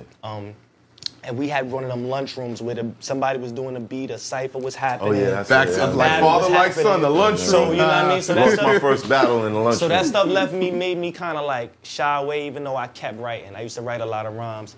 But when I started actually recording my music after high school, and I started letting them hear my music, I started learning how to appreciate his perception and his opinion, you know what I mean? It was a growing process. And I didn't let him hear every song, because I knew you can't just come to him with every song, you know what I mean? You know what the standard is. So I knew his standard, so I made sure I took a lot of time to really make sure I was confident in self and okay with self and what I had to say and what I had to bring to music. And since then, he's just been an inspiration. Like he said a little earlier, I don't know if y'all caught it, like to this day, he still gets up in the morning, listens to new music, listens to what's out, listen to what dropped. To this day, he still talks to me, yo, you heard this album, yo, you? So that keeps me working at all times. Wow. It keeps me working so much. I'm always trying to find a way to get better. Look, before we started, I'm asking you questions about, I don't even battle rap, but I'm asking you questions because it's things I want to learn about. It's things that I still want to, I feel is a real, like, jewels that can go into making my artistry better. Right. So I'm always a student to it, you know what I mean? And then, like I said, I'm always humbled because I see a man like him that's never stopping. Like I'm looking at him now, and I think every day that he continues to be a DJ, he's breaking down that whole wall of it's only a young sport. You know what I mean? He's breaking that wall down every day that he goes on the radio station. Sets the limit a There's little nobody further. that's gone that far. That's So we can say it's a young sport, but when he's done, now it's a testament. Well, no, you could actually survive in this from. He's in the almanac. He's in the right. almanac. You could do this 11 from 19 rings, to Red. 60 to 60 plus. You know what I mean? So that's what keeps me motivated. And a big misconception. And I'm glad he said this. Thank you for saying like, yo, he puts his own work in. You know what I mean? A lot of my journey has been, I think if you don't know me, you might assume. It came from me just going, yo, pop, you know what I mean? And I did grow up hip-hop, you know what I mean? For all intents and purposes. I did grow up running around a radio station. I was fortunate enough to create relationships, but I had to cultivate them. But you're not supposed to hustle backwards. Yeah, you're not supposed to hustle backwards, but I had to build them. Right. They had to, a lot of people that have helped me throughout my career have been willing to respect my work ethic and my access craft. doesn't mean entry. It doesn't mean entry. Access has never meant entry. You know what I mean? You and can I have know access to everything. You spoke of a lot of children that offsprings of hip hop that I know. Like I'm cool with Square Off, Dougie Fresh Sons. You know what I mean? I know Young Dirty Bastard. I know Vina Love. Kid Capri's daughter. You know what I mean? Scott LaRock Jr. is my guy, and it's crazy. You just knew story. You said that you knew Scott LaRock from playing ball. I know Scott LaRock Jr. from playing ball. Wow. I didn't know who he was, but I knew him from playing ball before I knew who he was. Wow, that's crazy. You know what I mean? So it's like a lot of these people I know, and we kind of share a lot of the same stories. And I mean, it's different because all of our parents have different involvements in the culture, but for me, he keeps me working at an all-time pace, and I understand that. I'm not one of those people that looks at it like it's a young man's sport. I think, like we said, we just talked about Jim Jones.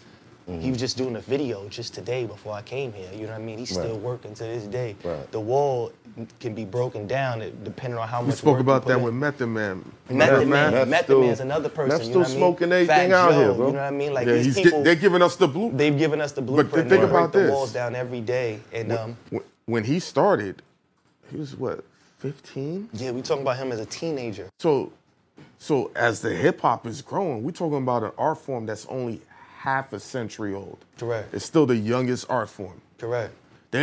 So everything he's learning, it's gonna take another 30 years for another Red Alert to say, all right, this guy's in his 60s and he's killing He's gonna be in the dudes. almanac, but it is gonna go. But that's gonna happen. but we're the first. He's the first of his kind. When he's done, he's the first of his kind. Yeah, all of us. We're talking about the first 50 years of hip hop. Yeah, we're the first. 100 years from now, we are all. Everything we're doing is historical. Honestly, you know, what I mean, if you in retrospect, I mean, I can't say retrospect because we're in the moment. But if you think about 100 years from now, everything we're doing is one of its first of its kind. You know I what I gotta mean? do some push-ups, You know what I mean? make sure So- my image is nice. I'm just saying. Yeah, Oh no, right. we getting back in the I come on, Matt. just saying, They told y'all retrospect, come you know? to the gym. They I'm don't not know going. this guy. In the beginning stages, I had no idea that he was busy writing. Yeah, he didn't even He know. never knew. So what happened one day, he was in school up in St. Bonaventure. So as my wife and I are together, he sent some music for us to listen to. It was an R&B song. Wow. So it was an R&B song. When it comes to the rap part, we hear his voice. And we look at each other, we say, where'd this come from? We had no idea. Until he opened up and he said, yo, I've been writing for a long time, but he never revealed it.